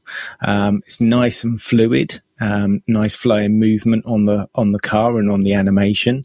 And this is good fun. So it's kind of, you know, your traditional top-down racer, with, Formula One style mini cars. I found this one, nicer to control than some, but still a little bit clumsy. It's another one like, you know, Super Sprint and all that sort of stuff where you find yourself mostly bashing off the scenery, trying to get around corners and all that sort of thing. So, gotcha. But yeah, it's nice enough. And again, you know, for 89 pence or whatever, I would definitely recommend picking it up. Yeah, they're definitely like little Formula One cars. Unlike Super Sprint, it is a like follow. It's like an isometric kind of a angled view that follows you around the track rather than like a single screen or something. Than just a purely single screen top down. Yeah. So yeah, but anytime we talk about games like this, though, the big thing for me that a lot of them do wrong, this one does not, is the camera doesn't lead you enough to know, so you know where you're going. Yeah. And this, you know where you're going. It looks like it. Yeah, you can see where you're going. You've got enough screen real estate to see where you've been and where you're going. Yeah. Oh, and they've got boost. They have, yes. Nice boost. So that's Formula Bit Racing. Now the next one is Super Loop Drive. Have you guys heard of this one? Not at all. No. Okay, so this one, pretty much as it says, you are driving around a loop, but you have an opposite side. So you start off with 2 circles, and those circles are interjoined.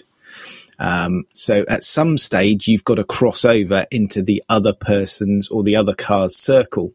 So you're driving around, and the idea is to just get round the loop as many times as you can, and collect coins along the way. So it sounds really simple. So it's like a one-button, like slot car racing kind of a thing? Well, kind of. You can speed up and slow down, but you can't stop. So you've got to time it. And then as you do so many loops, they add another car in. So the jeopardy gets, obviously increased because you're trying not to crash into the other cars. So it's a really simplistic game, but it's one that you'll find yourself just pretty crazy. restarting over and over and over again. I mean, I probably played this for sort of like 3/4 an hour to an hour straight on first. Just didn't stop. And I was like, I need to try some of the other games. Looks like there's even it looks like there's even a night mode and all sorts of crazy stuff. Night mode, and then you've got different. I'm not quite sure whether it affects it or not, but I think you've got icy conditions, and then you've got one there which is sort of like a desert, which has got quite a breeze blowing through it, and I'm not quite sure whether that actually affects the flow of the car driving, whether it pushes you on a bit more. But yeah, and then you've got like, I haven't got to that stage yet, but you've got like the trucks coming through the middle as well. So those are lorries. Lorries, stringy lorries, yes. Very stringy. Yeah. And then you can, when you get so many points or coins, you can buy new cars. So yeah, that one's just brilliant. And again, you know, £1 or 89 pence or whatever you want to call it. I could see a Commodore 64 version of this game. Yeah. Like doing really well. This is a game that on the Switch, like you said, it's like I paid $1. I probably wouldn't pay more than that, but it was really addictive. But I could see somebody releasing this on the Commodore with like a physical release for like $50 and people buying it, you know? Yeah. Well, you say that, but actually Roy Storini's game, Brum Brum, is kind of a bit similar. Is it? Okay. Yeah. A bit similar. Yeah. Yeah. I could play that one. That looks like fun. So the next one is Crash Drive 3. Now, this game is brilliant. Really? Okay. Absolutely brilliant. I have sunk hours into this game already, and it's one of those games you just don't really understand how you can lose that much time into a game. It may not be for everyone. I have this game. You've got it. You've got it. I own it. I own this game. Okay, continue. Sorry. Yeah. So it's essentially, it's kind of a stunting type game. So you've got start off in a ice level. So you've got like snow, and you've got a big ice arena in the middle. You've got ramps and loops and jumps that you can perform tricks off. But the interesting dynamic in this game is it pretty much is always online. So you're starting out in the game and you're kind of getting used to the game, and then it just throws you into random events, which you're playing against other people.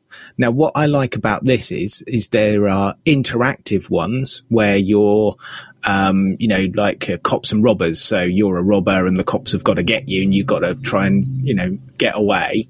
But there are also collecting ones where you've got to like collect the most coins. There's there's other tagging events where you've got to do stunts, pull stunts, and then actually purposely, like he's going to do here, hit an object, and you tag the object. So the idea is to tag as many objects as you can. There's a beach ball one. I don't know if you saw that, Cody, or not, but there's just this massive beach ball that just drops down into the middle of the playfield, and everyone's just got to race into it and do the most damage to the beach ball. There's sort of like other little submissions along the way. So, you've got like, big green, discs, big green rings, that are above some of the jumps. And the idea is you hit 8 of those, jumps and get through the hoops or the rings. And then you can then unlock the next world, which is the forest level, which I've just done, last night, I think it is. And then there's even more players in the forest world. So that seems more popular than the first level for some reason. But yeah, it's just, absolutely brilliant. I just really, really love this game. It's great fun. I've just sunk a load of time into this. I played a little bit of it. I downloaded it because, again, it was like just pennies on sale. Yeah. And it looked too good to be true. And I never got used to the way it plays because the physics are a little goofy.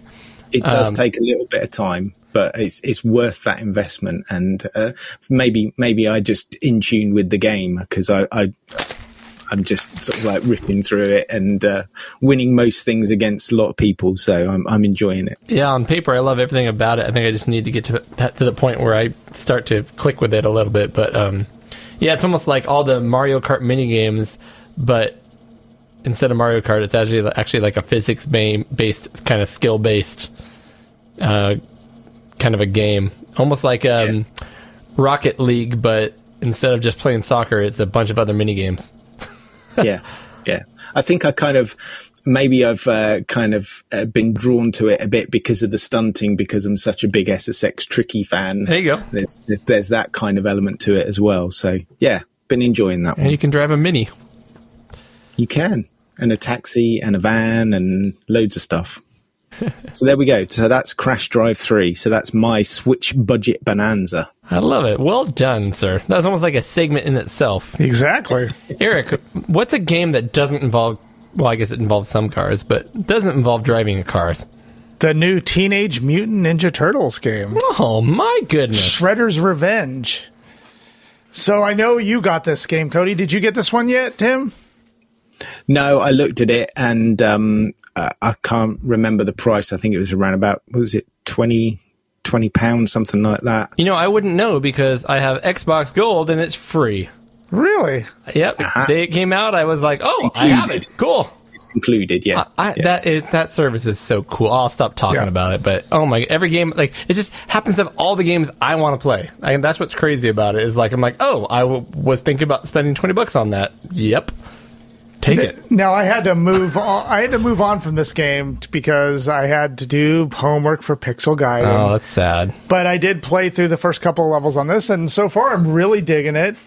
I don't know what else to really say, but I mean, if you've heard of this game, it's a beat 'em up in the true style of old Teenage Mutant Ninja Turtle games. The arcade game, yeah. Yeah, the arcade games. Yep.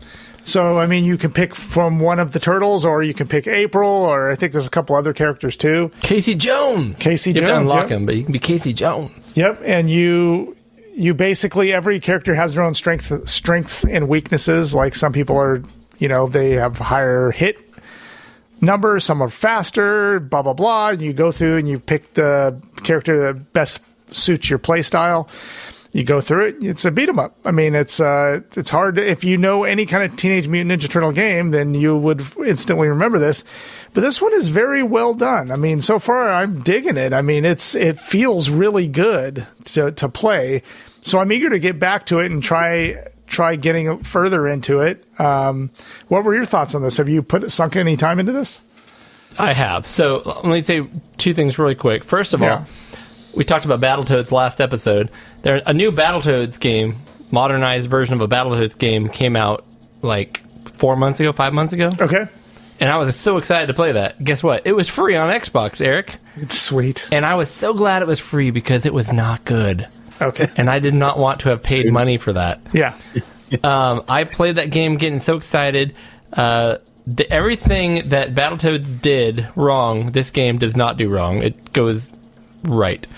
Battletoads took the original idea of the game and then like made everything sharper and cleaner and like hand drawn and then put like cutscenes and like story and like over the top, like we're gonna take a joke and beat it to death. And remember that one thing that happened? Now we're gonna do it like 4 times as long in this game. This game right here, Ninja Turtles, is an homage to the original, where they say, let's do everything the original did.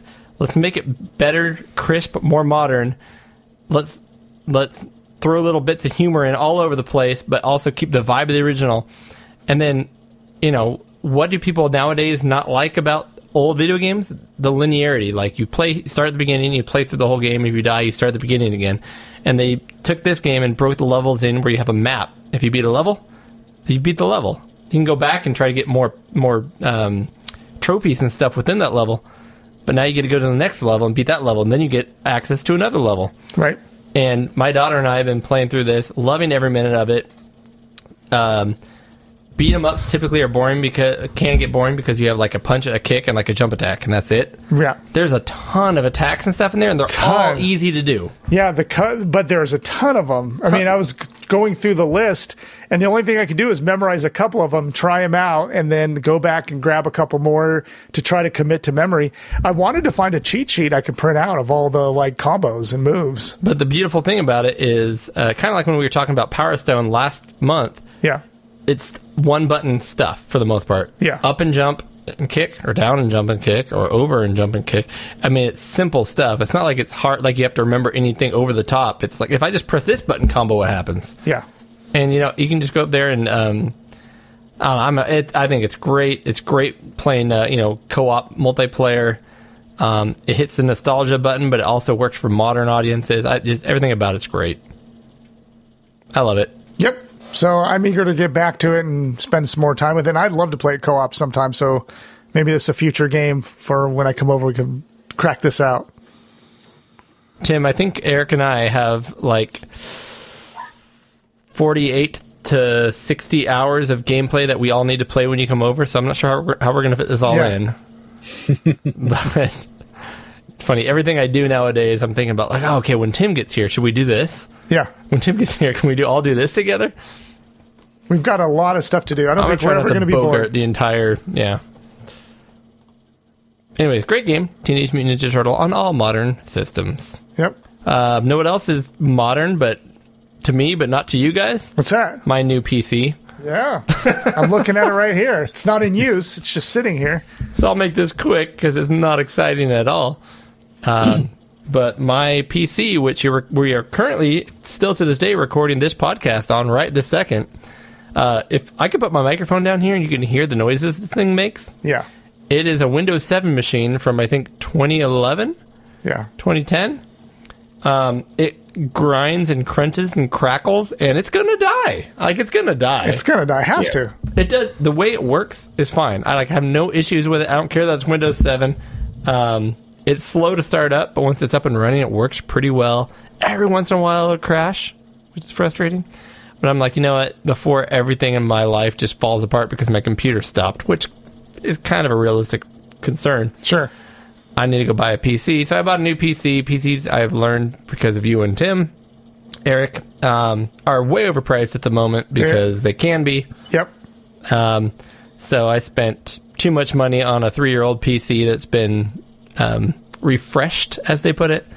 But I've had really good luck with Dell refreshed computers. Yeah. So anyways, that's an upcoming project, and I do not look forward to it because to me, I mean, when I plug that PC in and put my monitor and my mouse on it, it'll do the same thing my current computer does. There's nothing sexy or fun about it, but it's new and it will work better. And it has the fancy, what is it, Tim? SSD hard drive? That's the one. Yep. So no spinning platters, so that should help. No spinning rust. Yeah, we don't want that. Although it does have another spinning rust platter, a terabyte hard drive in there as well, but that's the secondary. Anyways. Yeah. Yeah. That's all. That is all I have to say about that. It is much, much smaller than I thought it would be. Yeah. In the picture, to me, it looked like a full-size tower that I could shove a bunch of stuff in later. It's not. No. But Eric confirmed I can shove 2 things in it. There's 2 PCI slots. It's got 2 slots in it. You'll be fine. I mean, what do you need? What are we doing? Cody, what are we doing? Well, I'm just trying to make Pixel Gaiden run. I know that it's not super, but Tim, what is? What is super is this. Super Zaxxon. This is my single pickup for this month. This is how lean times are at the moment. No, hold on, wait. Can you hold it back up at the camera, but a little further away? There you go. It is Super Zaxxon. I'm trying to figure out what system. On disc. Oh, that's why. Okay. Yes. Yeah. Yeah. It's a cool box. It is. I mean, this is kind of like the traditional C64 style disc packaging, so it's nice and thin, and it's like a plastic wallet and all that sort of thing. So this is me. This is what I collect. This sort of thing. This is in my wheelhouse. But the reason why I purchased this is that it was, for me personally, I think this was an absolute steal. It was about £20. I've seen this go super Zaxxon. Certainly the cartridge one has gone for like hundreds of pounds. Wow. For £20, this was an absolute no brainer. I'll be honest with you. I've not even had time to load it up yet or anything like that. Because it came in roughly around, like when Eric says, we got to start doing our homework for the show. That's it. Really. So be honest with me, as a collector of original floppy, what is it, 5 1/4 floppy disks games. Yeah. If you plug that game in and it doesn't run, does that upset you, or is it more about owning the physical? Like, one day this used to work. I can play it on anything. Yeah, right. So it's okay. Play that on my Vita, so it's okay. I don't necessarily expect it to work. I'll as soon as I get it, as long as it's got both the original discs and everything looks fine, I'll leave feedback on eBay, regardless of whether it works or not. I just wanted to check, because that's a world I don't. Yeah, I can always put another disc in there if I really want to load the game off a disc and all that sort of stuff. Yeah. But with the age of these things, you got to go with floppy disks and that sort of thing. If you're buying those sort of things, you've got to go in with your eyes wide open. You know that generally 99 times out of 100, the things work anyway. But if they don't, I've got the original. It's the original discs. It's the manual. It's good to know. Good to know. Yeah. So I have a ton of, and they're not boxed, but I have a ton of, from my haul, my Atari haul, I have a ton of discs with, original labels, original discs. Yeah. I don't have a working 810 to try them on. So I don't know if people care about that or not. I know I personally wouldn't. It sounds like you wouldn't. So yeah, I mean, I legitimately would put them on eBay as untested, which most people are like, okay, that means it doesn't work. Well, okay, if I don't, it might work, but that's fine. If you want, if you want to collect it because you want the original label on the disc, I got it. Yeah, right. Yeah, absolutely. Yeah, I've got a disc box full of Commodore 64 original software, and some big titles on there as well, like Turrican 2. If you had the box with those, they'd go for like £150, £200. So yeah, I've got the original discs. And part of the hard thing about that is half of the Atari games I have, you flip them over, it's the Commodore version. Right. Yeah. So who wants it? Who wants to pay more? The Atari guys or the Commodore guys? I don't know. Exactly. Yeah. Man, retro collecting can be a monster, Eric. It can be a monster. Speaking of monsters, yes, you guys are nailing it today. So I got two. I haven't had a ton of time to play games, but I bought 2 new Switch games, and both are so far both are really good. First one is called Monster Sanctuary, and it's by Team 17, which is a retro kind of a throwback to the retro times. They're making a lot of modern stuff too, though. They are. They absolutely are. But it's very retro inspired as far as kind of like the vibe and the gameplay. Yep. So the best way I can explain Monster Sanctuary is it's a 2D Pokemon style game. I have to point out this real quick. There's a tagline on this YouTube video I'm about to click on. It says, "Gotta hatch 'em all." Gotta hatch them all. That's right. So it's a like kind of 2D Pokemon RPG, but with Metroidvania in it. So like you literally go through levels. You got to find keys and please mark off retro. Exactly. Metroidvania. Bingo card. But it's bizarre because it takes a lot of games that I like and combines them into one thing. So literally, like, it's an RPG, you can like equip armor and weapons and stuff like that. When you find these little monsters that you hatch, they have abilities. Like one of the bird can like carry you to cliffs where you couldn't have gone before. So that's where the kind of the Metroidvania place is. And you are just going around this world trying to complete quests and beat the game. But along the way, you're finding these animals, you're hatching them, and you're adding them to your kind of like group. And then you play with 6 different monsters and you level them up kind of like in Pokemon. But so far, I am totally digging this game. I mean, they do a lot of stuff right, and there's enough kind of variables in this game that keep it very interesting. So, I'm having a blast with it. So the main thing that I noticed is, rather than a Pokemon, which I really haven't played much of, which is kind of a top-down RPG, this is like it's almost like a side-on, I don't know if it's side-scrolling, side-on platformer. It's a side-scrolling platformer. Like, That's this right. is a tactical turn-based battle, but it's happening in 2D side. That's right. It's interesting. So it's not Pokemon at all. different. I mean, it's obviously something. It's a different franchise, but it's way different. Yeah, and they have a very neat battle system that uses kind of like what I would call mana. Like, you have a limited mana pool, and you do the different moves that these creatures do, but you can run out of that. So there is a strategy to, and of course there's certain monsters that have weaknesses and certain monsters that have strengths. And so, like, if you have a water type, you're going to fight the fire one and you're going to hit for more points, stuff like that. You can still hear me, right? Oh, you're getting crackly. You're getting crackly. Stop touching the thing. You can hear me okay there, right? Yeah, I can hear you just It's all good. Okay. So anyway, that was the first game. And then the second game was a throwback to a previous episode. You brought it up, Cody, on one of your segments. It's called beat me to it. Fishing Paradiso. Or Paradiso? I don't know. Paradiso. But this is a game about fishing. So if you like the fishing mechanic in games where you like throw your thing in and there's like you throw your rod and fishing. Fishing. Yeah, Fishing. Fishing.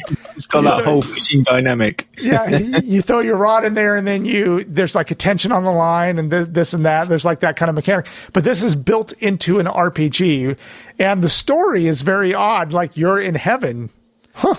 You died somehow. Fishing heaven. You have no idea how you died or whatever, but you are in heaven and you are on this deserted island and you start fishing and then you start meeting friends. They start coming to the island on their boats and you can level up your character to fish better and you can upgrade your fishing rod. And so far it's really cool. I haven't been able to spend a ton of time with it. I probably played it a couple hours though. Yeah. And you got about an hour into it because I checked on your Switch profile. Okay. About an hour. I looked at this one. This was on the top of the list, and then I went into the video on it, and I thought, "Oh, that looks really cool." Yeah. And then that was about when I was just about to go and buy those other games. So, and it's got collectibles in the game, like because you're trying to fish and you're fishing for different fish. So when you capture a specific species of fish, it checks it off of your collector board. Yep. So you're trying to get different types. I think it's going to be fun. Great. But it is a laid back game. I mean, you literally are just sitting there fishing. There's no time limit or whatever. And you're just trying to complete your quests by catching X number of fish or whatever. So this one has your attention too, Tim, huh? Yeah. I like that dynamic in Animal Crossing. I like the fishing in Animal Crossing. So this very much looks like an extension of that. Just sort of like based a whole game around it. Fishing. That's not a bad thing. That's not a bad thing. I love fishing games. And it's got like I would say like a Game Boy Advanced aesthetic as far as like the pixel. Motif, it is pixelated. Yeah. Colors and the pixels. Yeah. Speaking of pixels. Oh, that sounded like I want you guys to tell me what's coming up with GT7 because I haven't been able to participate in this. Well, GT7 does have a lot more pixels than the last game. It does, a lot very, more. very stylized pixels as well. Yeah. Although my PlayStation 4 doesn't do as much as the PlayStation 5 version, but I'm happy with it. Yeah, meh. So, Eric, you've got to the point in the game, though, where you can join us multiplayer. I just unlocked it right before I went on vacation, or right after I got from vacation, but I haven't just been on my PS4 to play. So, tell me about multiplayer. How is that? How is it, Tim? It's not too bad, but I keep getting beaten. That's not true. It's been about 50-50. So Tim and I have been able to join up and play twice, which is pretty big. Yeah. That's, we made it happen. So that's awesome. What was your favorite race so far? Once was in the morning and once was at night, wasn't it? Or something like that? Or were they both morning for me? Can't remember. I think it was one of each, yeah. Yeah. We both did one of each. But so we did a lot of different stuff. The first thing we realized is we really had to make sure we had the exact same vehicle or very close to it. Yeah, because if you don't, I imagine one buddy's just going to take it away, right? Oh, yeah. And also, I have an affinity for pressing big red buttons. Big red to button. exit out of the room. Oh, yeah. Was created. I did that 3 or 4 times, I think. He got it all set up, and then all of a sudden he hits a button. All of a sudden I got kicked out. He's like, "Oh, I just canceled everything." Yeah. Yeah. What was your favorite race we did so far, Tim? I think probably the mini race at Goodwood. Okay. Because that was really, really close, that one. It was good was. We got we both hopped in 2006 Mini Cooper. Oh, they call them Mini Coopers now, but Mini Coopers. And yeah, did the Goodwood circuit in England. My favorite was last time we played, Tim. We ended up on a dirt track with Ford F-150s, if I remember correctly. Yeah. And they were sliding all over the place, and you kind of had to fight. I think I had the advantage because the forced feedback in my steering wheel really helps you kind of figure out where the edge of the limits are with the truck. Yeah. Yeah. But that one was a lot of fun. We've had some good fun on that. We've been playing some good races. It's been a blast. We've tried some nuts cars, and we've tried some basic cars as well, haven't we? And I've noticed every time I'm like, "Hey, Tim, do you have this car?" He's like, "Yes, I do." I'm like, "Great, you haven't modified it, have you?" He's like, maybe. Every one of his cars is souped up. I'm like, But we found a few that were pretty even, so good times. Yeah. Gran Turismo. It's great Good fun. It sounds stuff. like madness. Madness, you say? Sounds like madness. Tim, speaking of madness. Yes. I have been partaking with the Medusa Scan Doubler. Okay. This is what I've kind of done my tea time with Tim all about. So by now, people will probably know who listen to the podcast regularly, and if listened to the previous episode, they know what it's all about. But hang on, let me just show you what it is. Tim is walking away, grabbing something. Okay, show me that.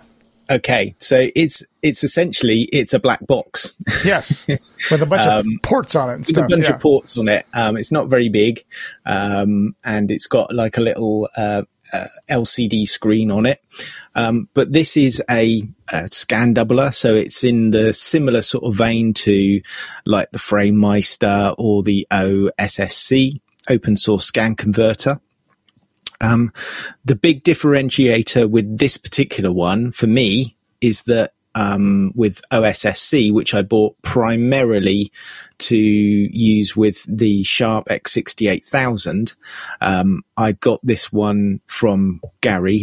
This is just on loan at the moment, but I do have the option to buy this because they are quite hard to come by because they've only just recently come out. Yeah.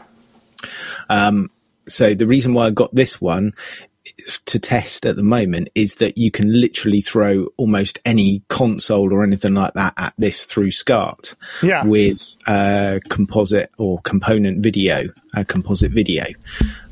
So that's, I've tested it with like Commodore 64. The N64 is actually usable through an LCD screen on whatever. this flat Nice. screen. Yeah. So yeah, this has just been a really good device. Now the only downside, I guess, with this one is that it's only DVI output. Interesting. Which it's not too much of a problem. There are plenty of TVs and monitors and that sort of thing that have got DVI on them. Not to mention, there's tons of adapters. You can adapt that to anything, right? That's right. Yeah, you can get DV to VGA, DVI to HDMI to anything. HDMI, all that sort of stuff. So yeah, and the good thing about this is it does mixing sound out of that as well.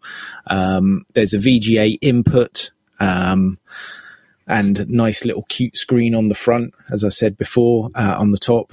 And you got some buttons on there which you can use to select the different modes. The one thing that I haven't personally got working yet is the Sharp X68000, which is obviously the reason why I had the OSSC. But Gary does have that one working with his one with a VGA cable. So I think if I've got to invest in a VGA cable for the Sharp, and then I can get that going. So, it's given me some good results. It probably may not be the best thing out there. I don't know whether it's quite on akin with the RetroTink in terms of the absolute clarity and purity of it. But it just seems like a Swiss Army knife, for the want of a better word, that you can just literally almost throw anything at it and it will just get it to work and output a usable picture on it. Cool. I mean, I'm looking forward to listening to your segment because that sounds very interesting. And of Yeah, course, I have gone into a little bit more detail about it.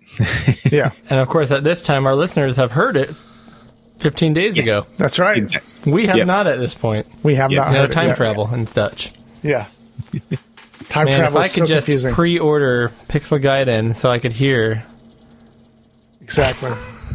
That was a bad segment. I'm trying. I'm going to roll with it though. Okay, thank you. So as we've explained many times on the show, we don't pre-order stuff very much, and I didn't pre-order. This is more of like a pre-order mini down payment on something. It's something we've talked about before, Uh-oh. and I've been doing my research on this, and there are a bunch of different competitors to this thing. So, and I've been doing my research to pick which one I want to get. But the thing is, the Steam Deck. I put my $5 down to reserve. It's $5. So if I decide to go with a competitor, I don't have to worry about losing my $5. But yeah, I'm all in. I want to get the portable PC experience going. So Didn't we just in the last month we talked about the competitor to the Steam Deck, right? That like inexpensive. there's a bunch out Steam now. Deck? There's a bunch. There's one by Ambernick has a new Yeah. one called the Win 600. There's another one called by like Anaway or something like that. That is, I mean, they're coming out fast and furious now. There's like two or three, and there's even one you can buy right now that is in stock. Yeah. So, you know, the problem with the Steam Deck is it's perpetually out of stock. And I'm on the reserve list. So as soon as it's available, they said it should be in October. As soon as it's available, my $5 gives me dibs on it, and I can put that. Right now, all the research I've been doing is pointing to the Steam Deck being the better one. Oh yeah, of course. Because they have a customized chip that adds the GPU in conjunction with the chip. It's a custom setup. The other ones are just kind of these kind of bolted on kind of. Well, what it comes down to is, I mean, in my opinion, anything you're going to use the Steam Deck for is going to be, in my opinion, it would be Steam. Yeah, It'd be the exactly. Steam made for the Steam Deck. So anything else is going to fail. I mean, at best, they can be equal to the Steam Deck. Realistically, they're not going to be. Right, but this, like the Win 600, you can run Steam OS on it. You can, but the hardware and every game and everything is going to be made to Steam Deck specs. Optimized to the which Steam is Deck. why yeah. I want the Steam Deck. Yeah, and the you know? Steam Deck, like they give you a little rating on there next to the game, like, hey, you know, this works Deck well with certified. Steam Deck. Yeah, exactly, like a Steam Deck certified. Oh, we got a new beer. Let's So do that. Eric, I noticed that your beer, the last beer 409, Yeah, I don't want hasn't moved since it hit about the halfway point. I don't want to drink that. Well, this one, I don't know if you'll like this one anymore, Eric, but I wanted to have a local brewery on the show, Knee Deep Brewing. This is 8.5. My goodness, you're trying to get me drunk. Now, for listeners, don't worry. Eric is not driving home tonight. No, I am staying. I'm crashing here. We're having a sleepover. Yeah. Sleepover. Those are some frosty mugs there. We got some frosty mugs. Wow, that one really frosted up. Yeah. And this is from Knee Deep Brewing Company here in, Auburn. Yeah. Grass Valley, Auburn. And it is Tahoe Deep, Tahoe Deep. because I'm about an hour from Tahoe here, too. Woohoo! So, Knee Deep from Auburn, Tahoe, the drink. This is an Imperial India Pale Ale, so you know you're in trouble. Yep, so we'll see if Eric can stomach this one or not. Who knows? I couldn't This do that does- other one. That other one was just didn't taste good. That is just all foam. Well, I'm glad I'm not the only one. I felt like an idiot because Nope. it's like it is 90% foam, 10% beer. We're going to have to sit on that and rate it later. Yeah, there is a big head on that beer. It is. So let's move to the next thing while our beers settle down here. So Cody, Absolutely. I'll be very quick about this one, and I Yeah. have to laugh because I literally just played this 2 weeks before talking about the next 6 Good Games segment, okay, and somehow forgot that I had just played this. It is a game I've been looking at, and I heard it's really highly rated forever, and I couldn't understand why. I even played the first level, and I'm like, no, and I came back to it later, and it clicked finally. A game called Kiro Blaster. yeah, It is a game about a frog What? What? We just covered that. It is a game about. It is a side-scrolling game, kind of tongue-in-cheek with how bad it kind of looks.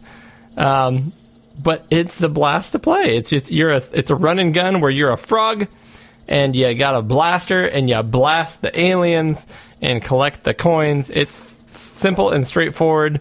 Stupid over-the-top storyline. You can upgrade your blaster and certain other things.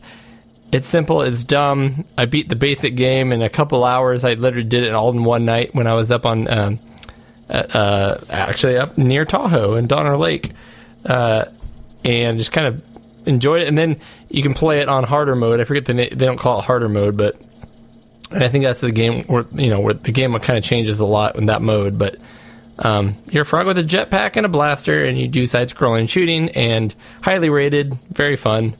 I enjoyed it. Involved a frog. Probably should have put it on 6 Good Games Frog Edition, Yeah. but forgot about it somehow, literally days after I played it. It's a fun game. Have you played it? I mean, no, it looks like a fun game. I'm sorry. It looks Yeah. like a fun game. Yeah, I had a blast. There's not much to say about it. I mean, the funny It's a thing is frog ride in a bubble. What's bad about that? yeah. I mean, the graphics, like you're saying, they were joking about the graphics being bad, but they're so smooth. I mean, you can tell it's a modern game Yeah. because, I mean, it's very smooth and everything seems to work pretty well. Yep. I think it's kind of the way they kind of demade the main character, isn't it? Made him look not particularly like a frog, but he's green in colour. But the rest of the game is actually quite nice. It's Yeah. got that nice aesthetic to it. But yeah, it looks good. Cool. That's it. Awesome. We're just about through, although, Eric, you have some updates, I think, in front of me here. Yeah, so I got this from RetroRewind.ca. RetroRewind.ca. I ordered this from Frank. This is a Plipbox. That's a flip. Yeah, you talked about it last month, but here it is in the flesh. Yep, there it is, actually in the flesh. It plugs into the back of your Amiga and gives it external networking capabilities. So you plug in power into it, and then you plug in an Ethernet cable and install some software on your Amiga, and suddenly it can go on the internet, which on the Amiga, there's a lot of fun stuff you can do on the internet. You can play games, you can do FTP, you can web browse if your Amiga has the jack. Look at Samantha Fox. You can look at Samantha Fox if you want to. But one of the killer apps I've been using with it so far is called IMP, and that is Infinity Music Player. And I'll bring this back to gaming, is that a lot of mod files from games and SID files from games you can play through IMP, but it's a streaming service. So imagine a computer from, 1984 or whatever the Amiga year came out, 1985. You can literally stream music to your Amiga from a server out in the world. And I just think that's SID really files. cool. It'll play SID files? It will do SID files. Yep. IMP 3, the newest version, which it's on version 3 right now. There's a little checkbox, and when you first configure IMP, you can only play mod files, but then you go into it and it's like, hey, you can also do all these other ones. And there's a bunch of other ones I haven't even heard of, but one is SID files, one is XM files, and the other one is something else I don't remember. But you can checkbox all of them, and they will stream and tell you information about all of them. So SID files and mod files are the two ones I mainly use. And I will just sit there doing my work and listen to mods and SIDs. And this app is amazing. You can favorite songs. You can add them to your playlists. There's chat in there, like IRC chat kind of in there. So you can make your own private rooms. You can tell people what you're listening to, and then people can talk about what you're listening to. There is even a high score table in there because there are games associated with IMP that you can download and then play through IMP, and then you can post your high scores within this app. And I haven't done that part yet because I've mainly just been using the music part, but it's a really cool networking app that works well in conjunction with the Plipbox. But Infinity Music Player, if anyone has an Amiga, you should get that running. It's awesome. I've been loving it. Very cool. Yeah. Nice. My last one is simple and quick. Okay. We've talked about Xenocrisis, an amazing game from a company called Bitmap Bureau. Yeah. And I've been saying for a while, these guys have mentioned that at some point, rather than, because they've made this game on the Genesis, they've released it on the Evercade, and they've released it on the Dreamcast, Yeah. and they released it on the Neo Geo, and you can buy the big old cart for like $300, which is actually a deal for a Neo Geo game, considering. And I've always said, well, I've got the, at the time I said I'm getting, but now I have the Neo SD solution for my Neo Geo, my home Neo Geo AES. I'm like, man, if they would just sell the ROM file, I would buy that in a heartbeat. And sure enough, they released the ROM file for sale, $15. $15. Oh, I don't think I caught that from you earlier. I paid $15. I put it on my Neo Geo SD, and Eric, you and I just played a bunch of it. We played a lot of it. It was a blast. Yeah. So love that they did that. Love that I can play it. Although I was kind of tempted to pay $300 for the cartridge, but I wish a lot of these other companies who have come out with cartridge-based Neo Geo games and stopped printing them. Yeah. Let me buy the ROM. I want to play the actual game on the actual hardware. I know G-Rev is a German company, I believe. They made Fast Striker and Gunlord, which is like a Turrican type of game, and there's a bunch of other games. Man, put this up for $20 ROMs, I'll buy them all day long. Sweet. So hopefully more people will do that. But I understand, someone could just buy it and then put it back on the internet for everyone to take for free. Yeah. I get it, but and we just played it. We just played this during the break between recording, and it was smooth. It was a smooth game, smooth as silk.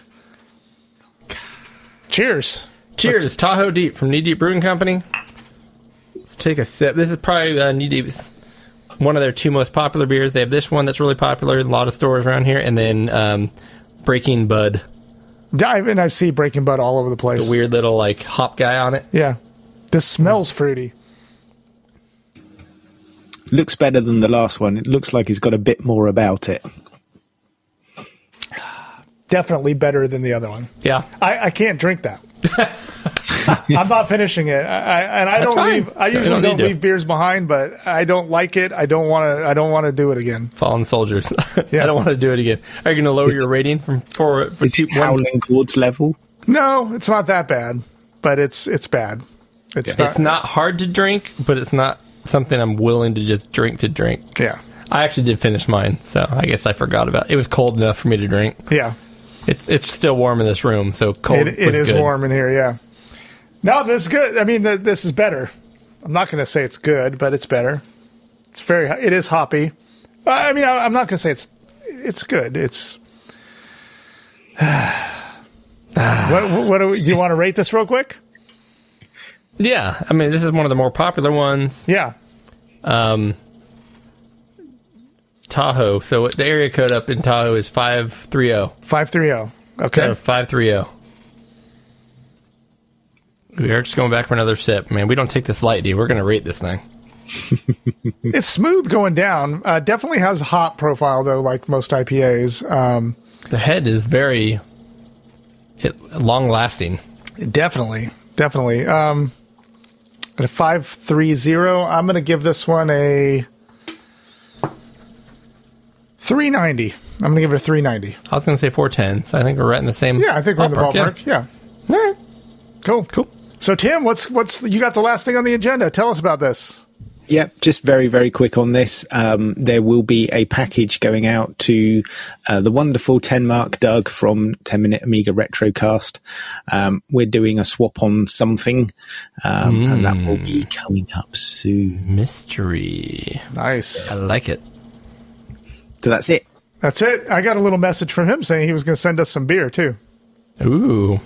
Oh, nice. Yeah, so he's going to send me, I think he was going to send it to both of us because he wanted both of our addresses. So, ooh, news to me, but hey. Yep. Appreciate it. Yeah. We'll see how that goes. Hopefully next month. Awesome. And until then, let's start with a battle of the systems.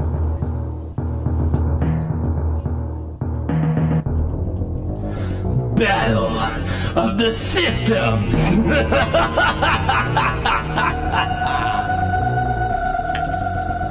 This battle was unique. It was a unique battle. It was. Try to mix it up a little bit. As we said at the top of the show, it is an 8-bit handheld battle between two competing systems at the time, hence the battle. And originally we were talking about we were talking about the Game Boy and the Game Gear. And I knew I wanted to play Revenge of the Gator on the Game Boy. So I'd heard a lot about that game. And then I wanted to pick a game on the Game Gear. So I saw Pinball Fantasies, which a lot of people have played. Obviously, it's huge on the Amiga. Yeah. And it's been ported to other stuff. There's a version on the Game Gear. That's neat. Let's pick that. Thought about it later, after our last show. Found another game that was exclusive to the Game Gear. Knew nothing about it. What was it called? Wizard Pinball. Wizard Pinball. And said, you know what, we've got to go with this exclusive versus exclusive, because that's the battle. And I think it was better suited because it was one table. You know, the pinball. Yes. The other one is multiple tables. Pinball Fantasies is 3 tables. What are we really going to do? How are we going to compare that to one table on the Game Boy game? So I think it was a good audible that you called, because we I think it was actually Pinball Dreams, wasn't it? Yeah, Pinball Dreams, thank you. Which is one of the 2 versions of Pinball Fantasies, Pinball Dreams, whatever. Yeah. I don't know. I don't remember which one came first. Probably Dreams first. Dreams is first. I don't know whether Fantasies actually made it onto the Game Gear, did it? I think it was just Dreams. I don't think so. Yeah. Tim, which one do you want to start with? What are you Let's feeling? go with Wizard Pinball. Wizard Pinball on the Game Gear, and I'm guessing you got the dry stats, so go for it. I've got some stuff. So Wizard Pinball, or was going to be Pinball Wizard, but obviously for copyright reasons and that sort of stuff, they had to switch the title around. I've never put that together until just now. Thank you. Yeah. I'm not kidding. That's ridiculous that I didn't think that. Really? I didn't. Seriously, I was about to make a point about, I'm like, what does this have to do with wizards? I'm an idiot. Doofus. Fact, Anyway. Okay, go ahead. Yeah, so this was released on the Sega Game Gear, as we've discussed. It was released by Domark Software in 1995. This is a complete woof moment here. It was programmed by Tech London Limited. They are the dirt worst. So, do you have any other games they've made? You're familiar with them? There's lots. Mostly are conversions, and mostly they stink. Anyway, I digress. Mostly, though. We don't know about Wizard Pinball yet. not yet. Yeah, not yet. This is a pinball game based on a fantasy theme featuring dragons, wizards, ghosts, and skeletons. The game opens up to a little chiptune with a picture of a knight holding a sword with a castle entrance in the background, and the screen scrolls over to the entrance to the castle. Pressing the start button gives you the option of 1 or 2 players. And that is done by handing over the console between turns. As far as I know, there's no link mode on this game. Essentially, it's pinball with a fantasy-themed table. It's got one main playfield with a ball trap down on the bottom right of the screen that seems to eat balls for a pastime, and you've got to spell out the word dungeon. There are several flippers placed around the main playfield, and when you launch the ball from the plunger, it shoots up to the top, and there is a word that you have to spell out by hitting the traps, and that's magic. If you get your ball in between each of those letters and light them up, the word magic, you get multi-ball. There are traps and ramps to shoot to get into one of the 2 bonus levels. The graphics on this are quite good for the Game Gear. However, I think the sound was a bit somewhat lacking for a pinball game. The sound hitting off the targets and ramps is normally where you get kind of a feel for the table. Reviews on this game were mostly on the average side, with Mean Machine Sega giving it an overall score of 60%, saying, good in spots, but this pinball jaunt lacks longevity and really should have been a lot better. What say you, Eric? Well, if we're going to just dive right into it, I let's think do we're going to it. dive. On paper, this game should be fantastic, right? Even Game looking Gear? at the gameplay, I just look at the visuals. It looks fantastic. Yeah, you know, one thing over the Game Boy game is it's in color. It's full color. Graphics are good. Graphics are decent. The graphics, I think, are very good, especially for a Game Gear. Yep. And if the scrolling marquee across the top is very pinball-esque, right? I think they definitely took some license from Pinball Dreams, some artistic license. Yeah. But one thing I hate about that scrolling across the top is that it interrupts the game. It does. You're right. It kind of pauses it, and yeah, that's not good. The physics in this game were off to me. Like the physics of the ball rolling were off to me. I mean, I'm not a pinball expert by any means, but it did not feel like a regular pinball game should. Another thing for me is that the ball got stuck. The ball got stuck in places. Really? Yeah, right here.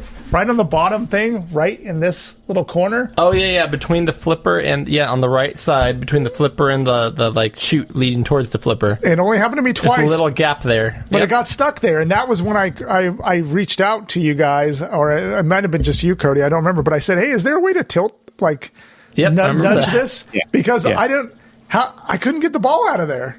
No. So I literally got the ball stuck in this game. That shouldn't happen. And I don't know how you fix it. I had to just restart the game. But the physics on the ball just seemed very odd to me. I usually like flippers that are higher, like in other places, but there's a lot of flippers. There's a lot of flippers. 1, 2, 3, 4, 5, 6, 7 flippers. 7 flippers. 7 flippers, yeah. Now here's what I'll say about the 7 flippers. Okay. I'm going to have to go back in time a little bit here in the conversation. I think the physics of the ball and the way the game works are... You're going to have to wait on this. Okay. They're actually pretty good. Okay. However, there's one thing, the whole point of pinball is the flipper. Yeah. When the ball hits at the top of the flipper, it's going to take off at a higher trajectory towards the right. Yeah. At the very tip of the flipper, and I say the right, I'm talking about a flipper flipping up from on the right side of the field, right? Yeah. Facing the left on the right. When it goes off the tip, it's going to go at a hard, low angle to the left. Okay. When it flips towards higher up, it's going to be at a higher angle more towards the right. This is the basis of pinball. Yeah. In this game, the flippers don't have any bearing. You can't control where the ball's going to go. You have 7 flipping flippers, pun intended. And none of them work right. And I think it probably started with 2 or 3, and they realized, man, the flippers, I can't get it to any of the spots on the table we designed. Let's just add a flipper. I'm pretty sure that's how the design went. Not, let's fix the physics and figure out how you can control the ball. Yeah. Let's just put another flipper. Well, yeah, but now I can't get over here. Put one on that side. Put another flipper on that side. So it's definitely got the Pinball of Dreams thing where it's like 3 tables tall. Yeah. And you scroll up and down. Everything in this game works well, but I can't control the flipping ball. Yeah. Exactly. And it was beyond frustrating. It was just the complete showstopper for me on this game is the flipper physics. And also that stupid ghost in the middle of the screen. What's that all about? He will knock it and you know, when the ball hits him, it goes flying in some other direction. So if you hit him, it's unfortunate. Another thing about this is, and again, I'm not using my proper pinball terms. I know that you gave us a primer on that stuff in one of your segments, Cody. It's been a while. Which I found very interesting, but this drains a lot. Like the ball, like the ball drains more than I've ever seen in any pinball game, digital pinball game I've ever played. It does need a bump or something so that you can try to avoid that. Yes. Yeah. I was going to say, so a lot of video pinball, on our show, we've talked about Devil's Crush, which I think is probably the best digital pinball I think we've played, which on the TurboGrafx, great game.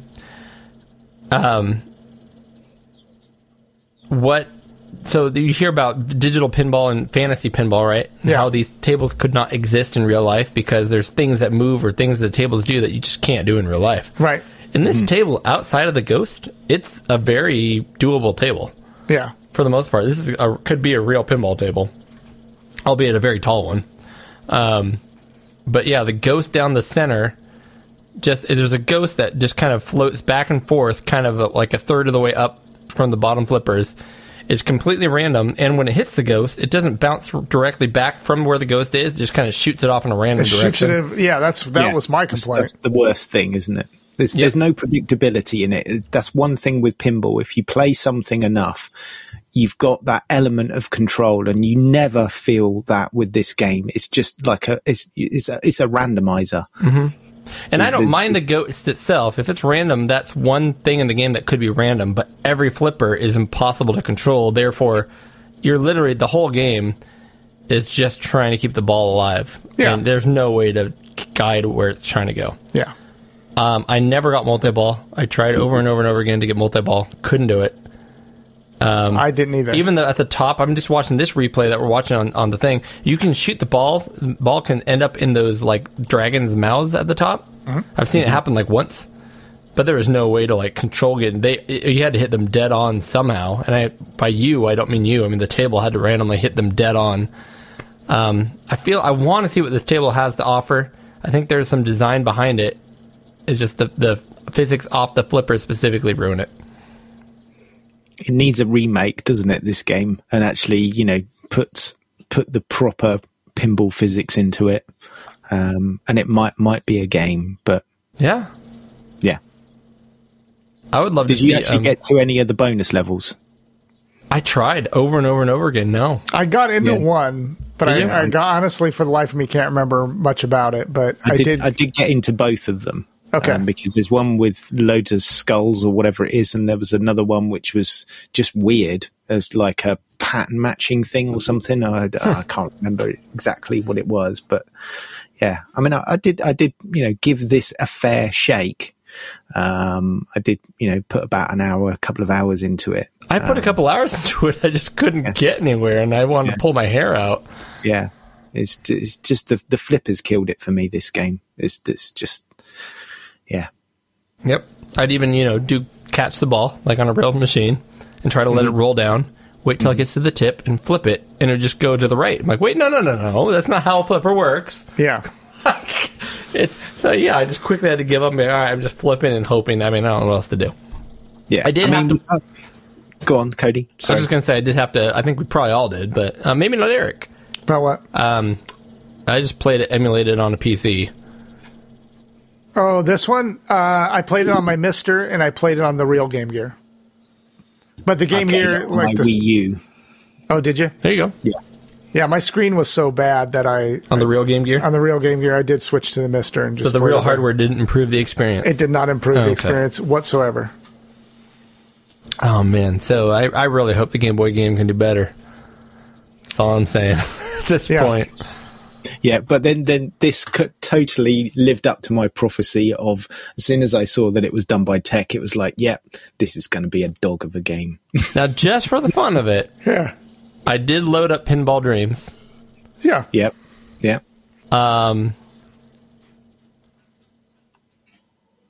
It's better than this game. Yeah. It's better. It's better than this game, but it is a far cry from Pinball Dreams. Yes. Yeah. I'll leave it at that. It did have 3 tables. Tables were better. You could control some things. I actually feel like this game actually had better physics than Pinball Dreams outside of the flippers. Pinball Dreams, anyways. We're not rating that, but anyways. Right. No. Anyways, so you need flippers that work, so Pinball Dreams still wins. Gotcha. All right. Revenge of the Game. Oh, we have to get a we have to do a rating score. So here's the thing. Anybody who plays pinball knows that like the bottom 4 or 5 zeros are just zeros, so that your score is in the millions. Yeah. They these ridiculous scores for no reason. In fact, the old pinballs, like the electromechanical ones, had fake zeros at the back that didn't spin because why would they spend money on numbers that can't be achieved? Right. So it'd literally be like 4 spinners that spin and then 2 zeros just at the end. So you start at 100 points when you first score something. So out of 8 million points. Yeah. I'm being serious. This guy right now is at 84,000. That might be my score for this one. But out of 8 million points, what are we going to give this one? Tim, why don't you go first? Okay. I'm going to go pretty simplistic with this one. I'm going to go with 3 million. I'm next. Sure. I will do 2.5 million. Man, these are specific scores. I don't know if you can hit those numbers. I'm going to go with 2,642,700 points. Perfect. Those last two zeros are zeros. They can't move. So Yeah. This game is trash. Yeah. This game is no good. This game is trash. It's hot garbage. I never want to see that game again. Oh my gosh, this game is, I was trying not to. I'm glad you started with the specs, Tim, because I was just going to be like, all right, so here's the specs on this game. This is a big piece of dog poop. Yeah. That's who made it. That's what it plays like. That's what it's about. The end. Yeah. It's that old adage, isn't it? We played it, so you don't have to. Oh my gosh. Funny thing is when I first loaded it up and it was going through the like attract screen or whatever and showing you the table, and I was like, hey, It looks good. I was like, this is This might be good. this is looking really good. I like it. And the sound was okay. And I was like, okay. And then I tried to play it and I was like, this is no fun. I think what makes me even more mad is that the table looked like somebody thought it out. They got somebody who played pinball and put together a table with some interesting characteristics and things to shoot for and things to do. But then you can't shoot for But then there's no reason. Yeah. Yeah. I feel like whoever actually made the physics didn't know what pinball was or like didn't understand the concept. Right. That it's not a game of chance. It's actually skill. Yeah. Anyways. I think what had happened with this game is that they put a fair bit of development into it, and then they just needed to get it out and finished. And I think that's what happened with this game, because I read a little bit about it, and it had been trailed for quite a bit in the magazines, you know, saying that this is going to be the best pinball game ever and all that sort of stuff. And eventually they did finally get it released, but it just missed the mark completely. Yeah. It missed the dough mark. Hey-oh, this guy. Ding, ding, ding, ding, ding. Well done. All right, game number 2, Tim. Pinball Revenge of the Gator. That's right. When I tried to pull it up on my EverDrive every time, I'm like, where is it? Where is it? Where is it? I can't find this game anywhere. Okay, so known in Japan as Pinball 66 Hiki no Wani Daikaushin. Nailed it. I think you got that one. Yeah, okay. It was released in 1989. Get that, 6 years before the abomination that is Wizard Pinball, in Japan. Wow. And in 1990 in the rest of the world. This is developed by HAL Laboratory, which is... Oh, that explains a lot. Yeah, which is... we also did another HAL game last time, didn't we? We did Super Smash Bros., which was HAL. Which was HAL, yeah. And then Kirby was did HAL. Kirby, yep. HAL does good stuff. They do. Yeah. Do some good stuff. So, are you sitting comfortably? I am. This is a pinball game themed around alligators or gators. Why not? Screen, exactly, why not? The title screen shows Pinball Revenge of the Gator, if you're in the European and American regions. And as the title screen starts, there are some excellent upbeat chip music, and 3 cute gator characters come dancing on the screen to I see the music, 5. and then dance off again. I'm looking at 5 right now. It's Oh, well, yeah. Bad there's information. at the bottom.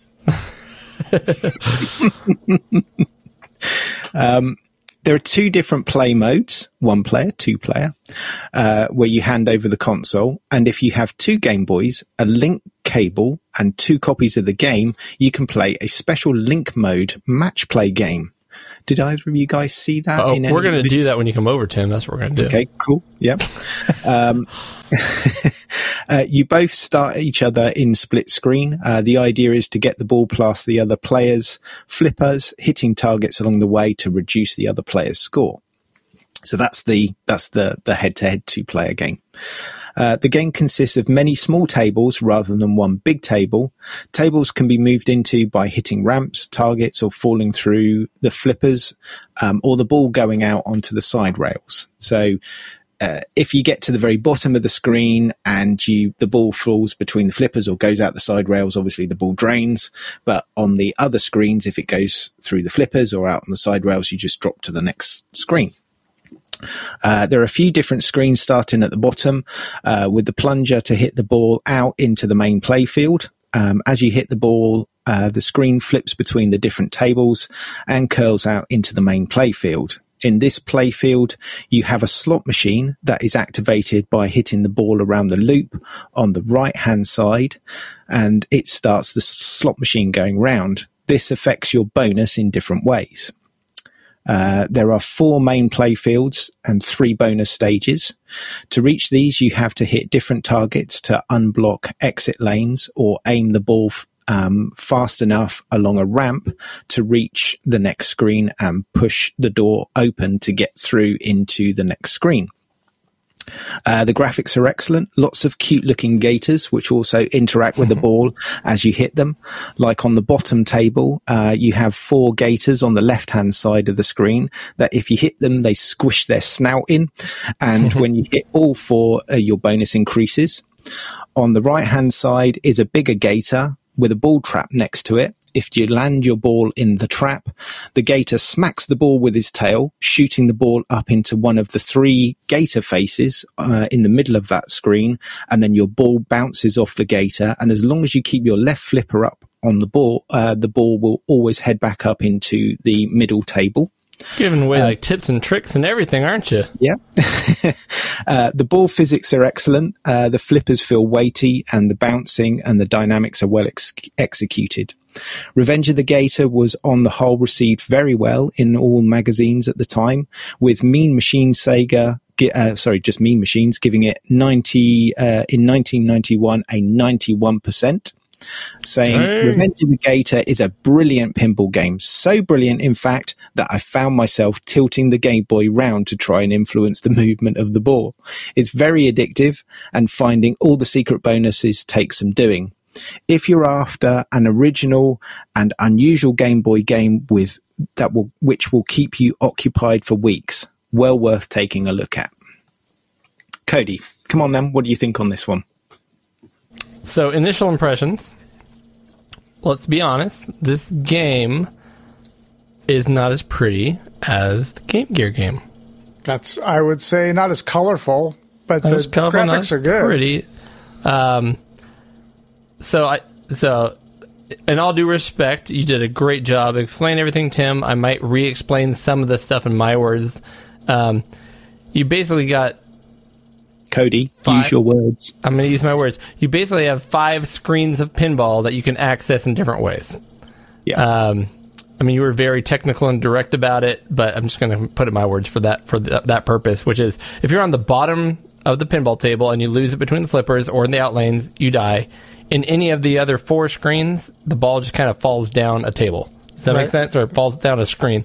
It does not scroll like Wizard Pinball. That's correct. Yeah, you're right. It's like almost like a flip screen pinball. And to point out some of the cons right now, one of the things that frustrates me is if it goes kind of below or near the bottom of the flipper on one screen in particular, your view will shoot down to the next level, even though you're not down there yet. That drove me nuts. Yeah. But I would say this game is best experienced without reading a guide and kind of learning the table as you play it and realizing what happens, what things do. I had a lot of fun doing that. The higher up, basically, you got kind of level 1, 2, 3, 4, and 5, basically. I'm not going to get into all the details, without seeing it, it's not going to help you. But the higher up you go on the table, the more points you get for hitting anything. So you just want to be higher, more or less. Yep. But you definitely, the physics are great. The ball physics, the way they bounce off the flippers, it works. So you're playing pinball, which I love. Yep. There's a lot more. There's definitely more of a fantasy table. There's a lot of things flying around the table that are not realistic, which is part of it. And that's fine. You could never make this on a real pinball table. There's some bumpers, pinball bumpers that don't look like bumpers to me, but you eventually get used to that. There are gators everywhere. You can get extra balls. There's always to get points. But I guess the one main downside, and I'm not going to pretend I don't love this game, so let's just put that out there. I love this game. It's a great game. Very fun. The downside is once you get to the point where you're actually getting comfortable with it and learning where the shots are and where balls shoot out, how you can catch them with the flippers. You kind of get a flow for it. This falls into the same realm as when we talked about Devil Crush on TurboGrafx, which is, hey, I love this game, I'm having a great time, let's go for some high scores. It becomes a battle of attrition. Yeah. You get to the point where you're like, how long can I keep the ball in play?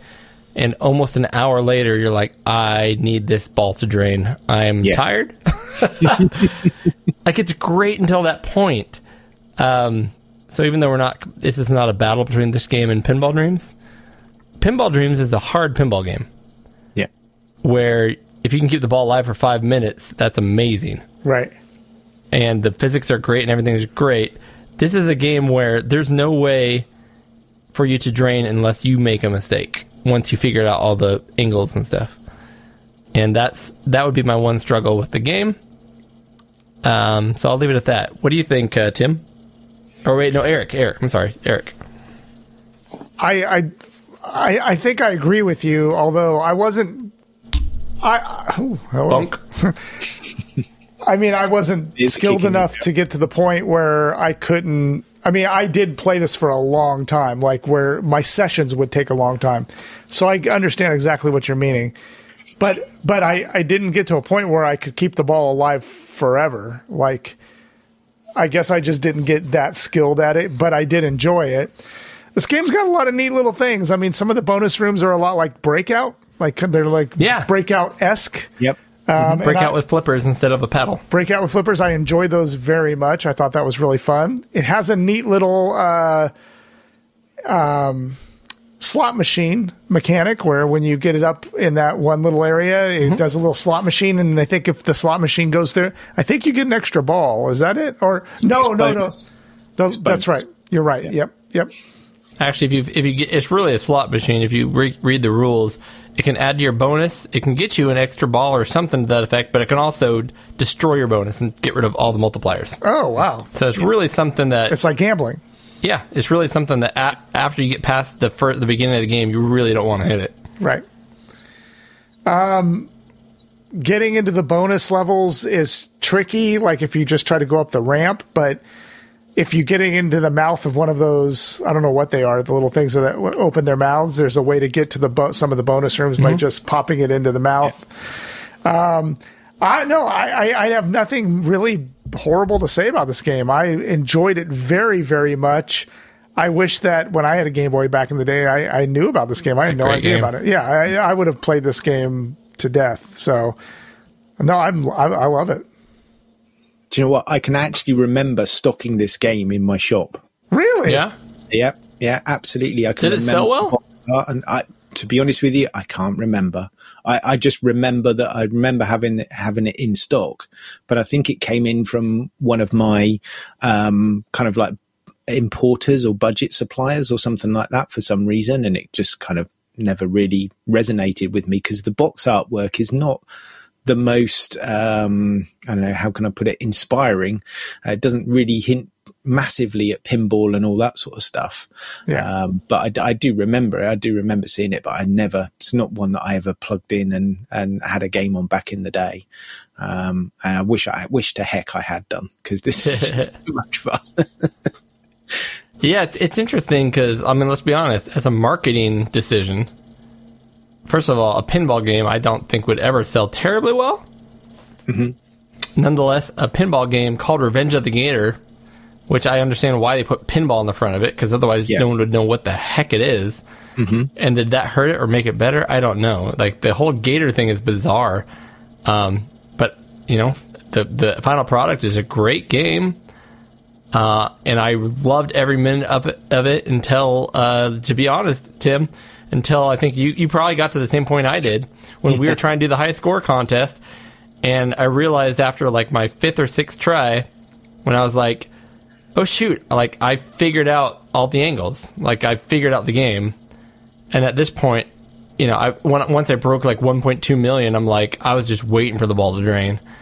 And then you went in there, broke it, got to 1.6 million, and you even wrote on to me on Twitter, if any of you decide to beat this score, like, it's yours. Yeah. Like, I'm done. So I I will can't. say I did use save states for that one. What? Yeah, because I got so far in the game and I only had small amount of times to play it. So I use save states to just stop in the middle and Take a break. Take a break and go back to it another day. Well, I'm glad to know I won. Because my 1.2 million was like a straight hour and 10-minute session. So, But you can even in the real I game get without it. save states, you can hit pause. I mean, there is a pause. that's true. No, I get it. I'm just messing with it. I don't. Yeah, there we go. Revenge of the Gator. I mean, it's even with I've been saying a lot of complaints and kind of negatives, but ultimately, it's a top 5 Game Boy game for me. Yeah, And this that's is also the genesis of Kirby Pinball, isn't it? Is that? Oh yeah, because HAL, Yeah. right? Yep. I haven't played that one yet. Yeah, this is well, apparently it's meant to be better than this because this is what it was kind of like the engine was based on. So it's got to be at least as good as this, if not better. So it's probably one I'm gonna power up and take a look at. Ooh. I can't remember. Was it Kirby Pinball or was it Pokemon Pinball that had the Rumble Pack built into the cartridge? Yeah, what was that? I thought that was. I think it's Pokemon. I think you're right, but yeah, I do remember that. That might be one I have to actually buy the actual game so I can get the Rumble Pack thing Yeah, just to try it.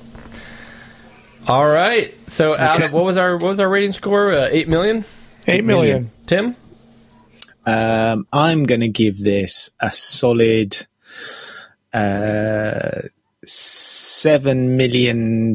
7,236,000. Yeah, That's high praise. I think I'm going to give it a 7.2 million. I'll just round it off, make it easy for you guys. I want to give it that score, but when it comes down to it, like, would I play it right now this second? And the answer is no, because I don't have time and I don't want to put that much time into it, and that's a negative to me. So I'm going to give it 6,874,500. There you go. But it still blows Wizard Pinball out of the water. Oh, absolutely. Yeah. It's a great game, and if there was just a simple way, I'm sure it would just be a simple line of code to make the ball, this is going to sound weird, a little more random. Mm-hmm. So that it wasn't so predictable exactly where the ball would go after each outlane, then it would increase the difficulty just enough to make it so that the game wouldn't last an hour and 10 minutes Yeah. every play. But you can also see that they've put some proper intelligence into this because, Oh, yeah. like you said, Eric, the ball did actually get stuck at one stage on this. But if you leave it for sort of like 2 or 3 seconds, I think it realizes and the ball suddenly starts to slowly creep down or across and then comes back. Yeah. So I think they're obviously looking at it, reading the motion of the ball. And if it's, stuck for more than like 2-3 seconds or something like that, they'll slowly creep it out. Now, I don't know if you guys have noticed this on Real Pinball Machine, but, having owned ones and had to troubleshoot them and stuff, there's something called a ball search Yeah. on Real Pinball Machine. So, so if the pinball machine doesn't have any of switches or any score happen for, like, depending on the machine, 10 seconds, 15 seconds, it'll take every solenoid on the entire playfield and pop it to see if the ball got stuck, but it wasn't triggered. Yeah. Just to be like, all right, the ball's not moving, so Okay. Yeah. move the ball. Yeah. With the ball. So even real pinball machines have that feature, Yeah. Yeah. That's cool. Yeah. Nice. There we go. Battle So of the we have a Systems. winner. We have a winner, and it's black and white and not as pretty. But it sure is a good game. It is a good game. Gameplay overall. I might need to buy a real copy. I don't know why I feel like I want to own a copy of this. Yeah. It would be a nice one to Just have. to have it. Yeah. Beautiful. Cool. Gentlemen, That's an episode. of Pixel Gaiden, That's right. which means it's time for us to bid you adieu. And Tim, why does it look like it's still like midnight over there? It should be like bright daylight. It is. It's just been so bright that the sun has actually now sort of like gone over slightly, so it looks a little bit darker because I've got no light on or anything like that. It looks very dark in there. It looks like it's midnight over there, like we're at the same time zone.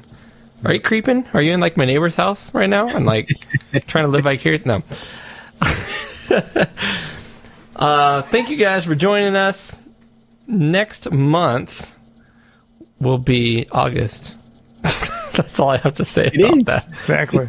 I think Eric and I lined up 6 good games with female leads, is how we wanted to put it. Yeah. I think that'll be a good one. So 6 good games with female leads, and we will decide on a battle of the systems. Will not be pinball, and probably won't be 8-bit. How Laboratories games either. There you go. Because they only made for Nintendo. They were kind of like second party.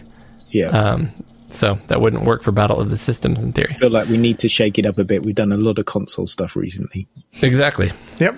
Beautiful consoles. Beautiful, beautiful consoles. All right.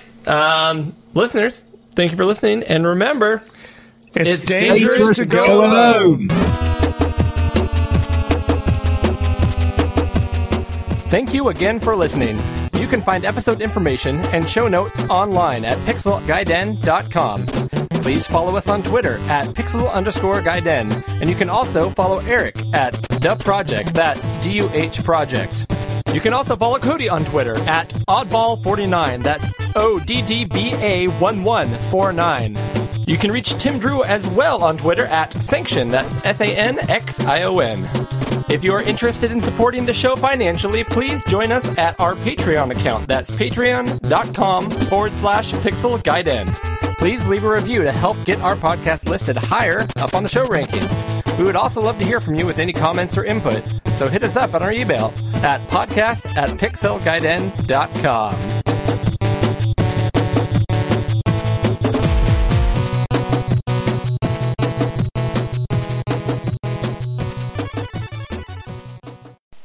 I'll get you next time, Pixel Gaiden.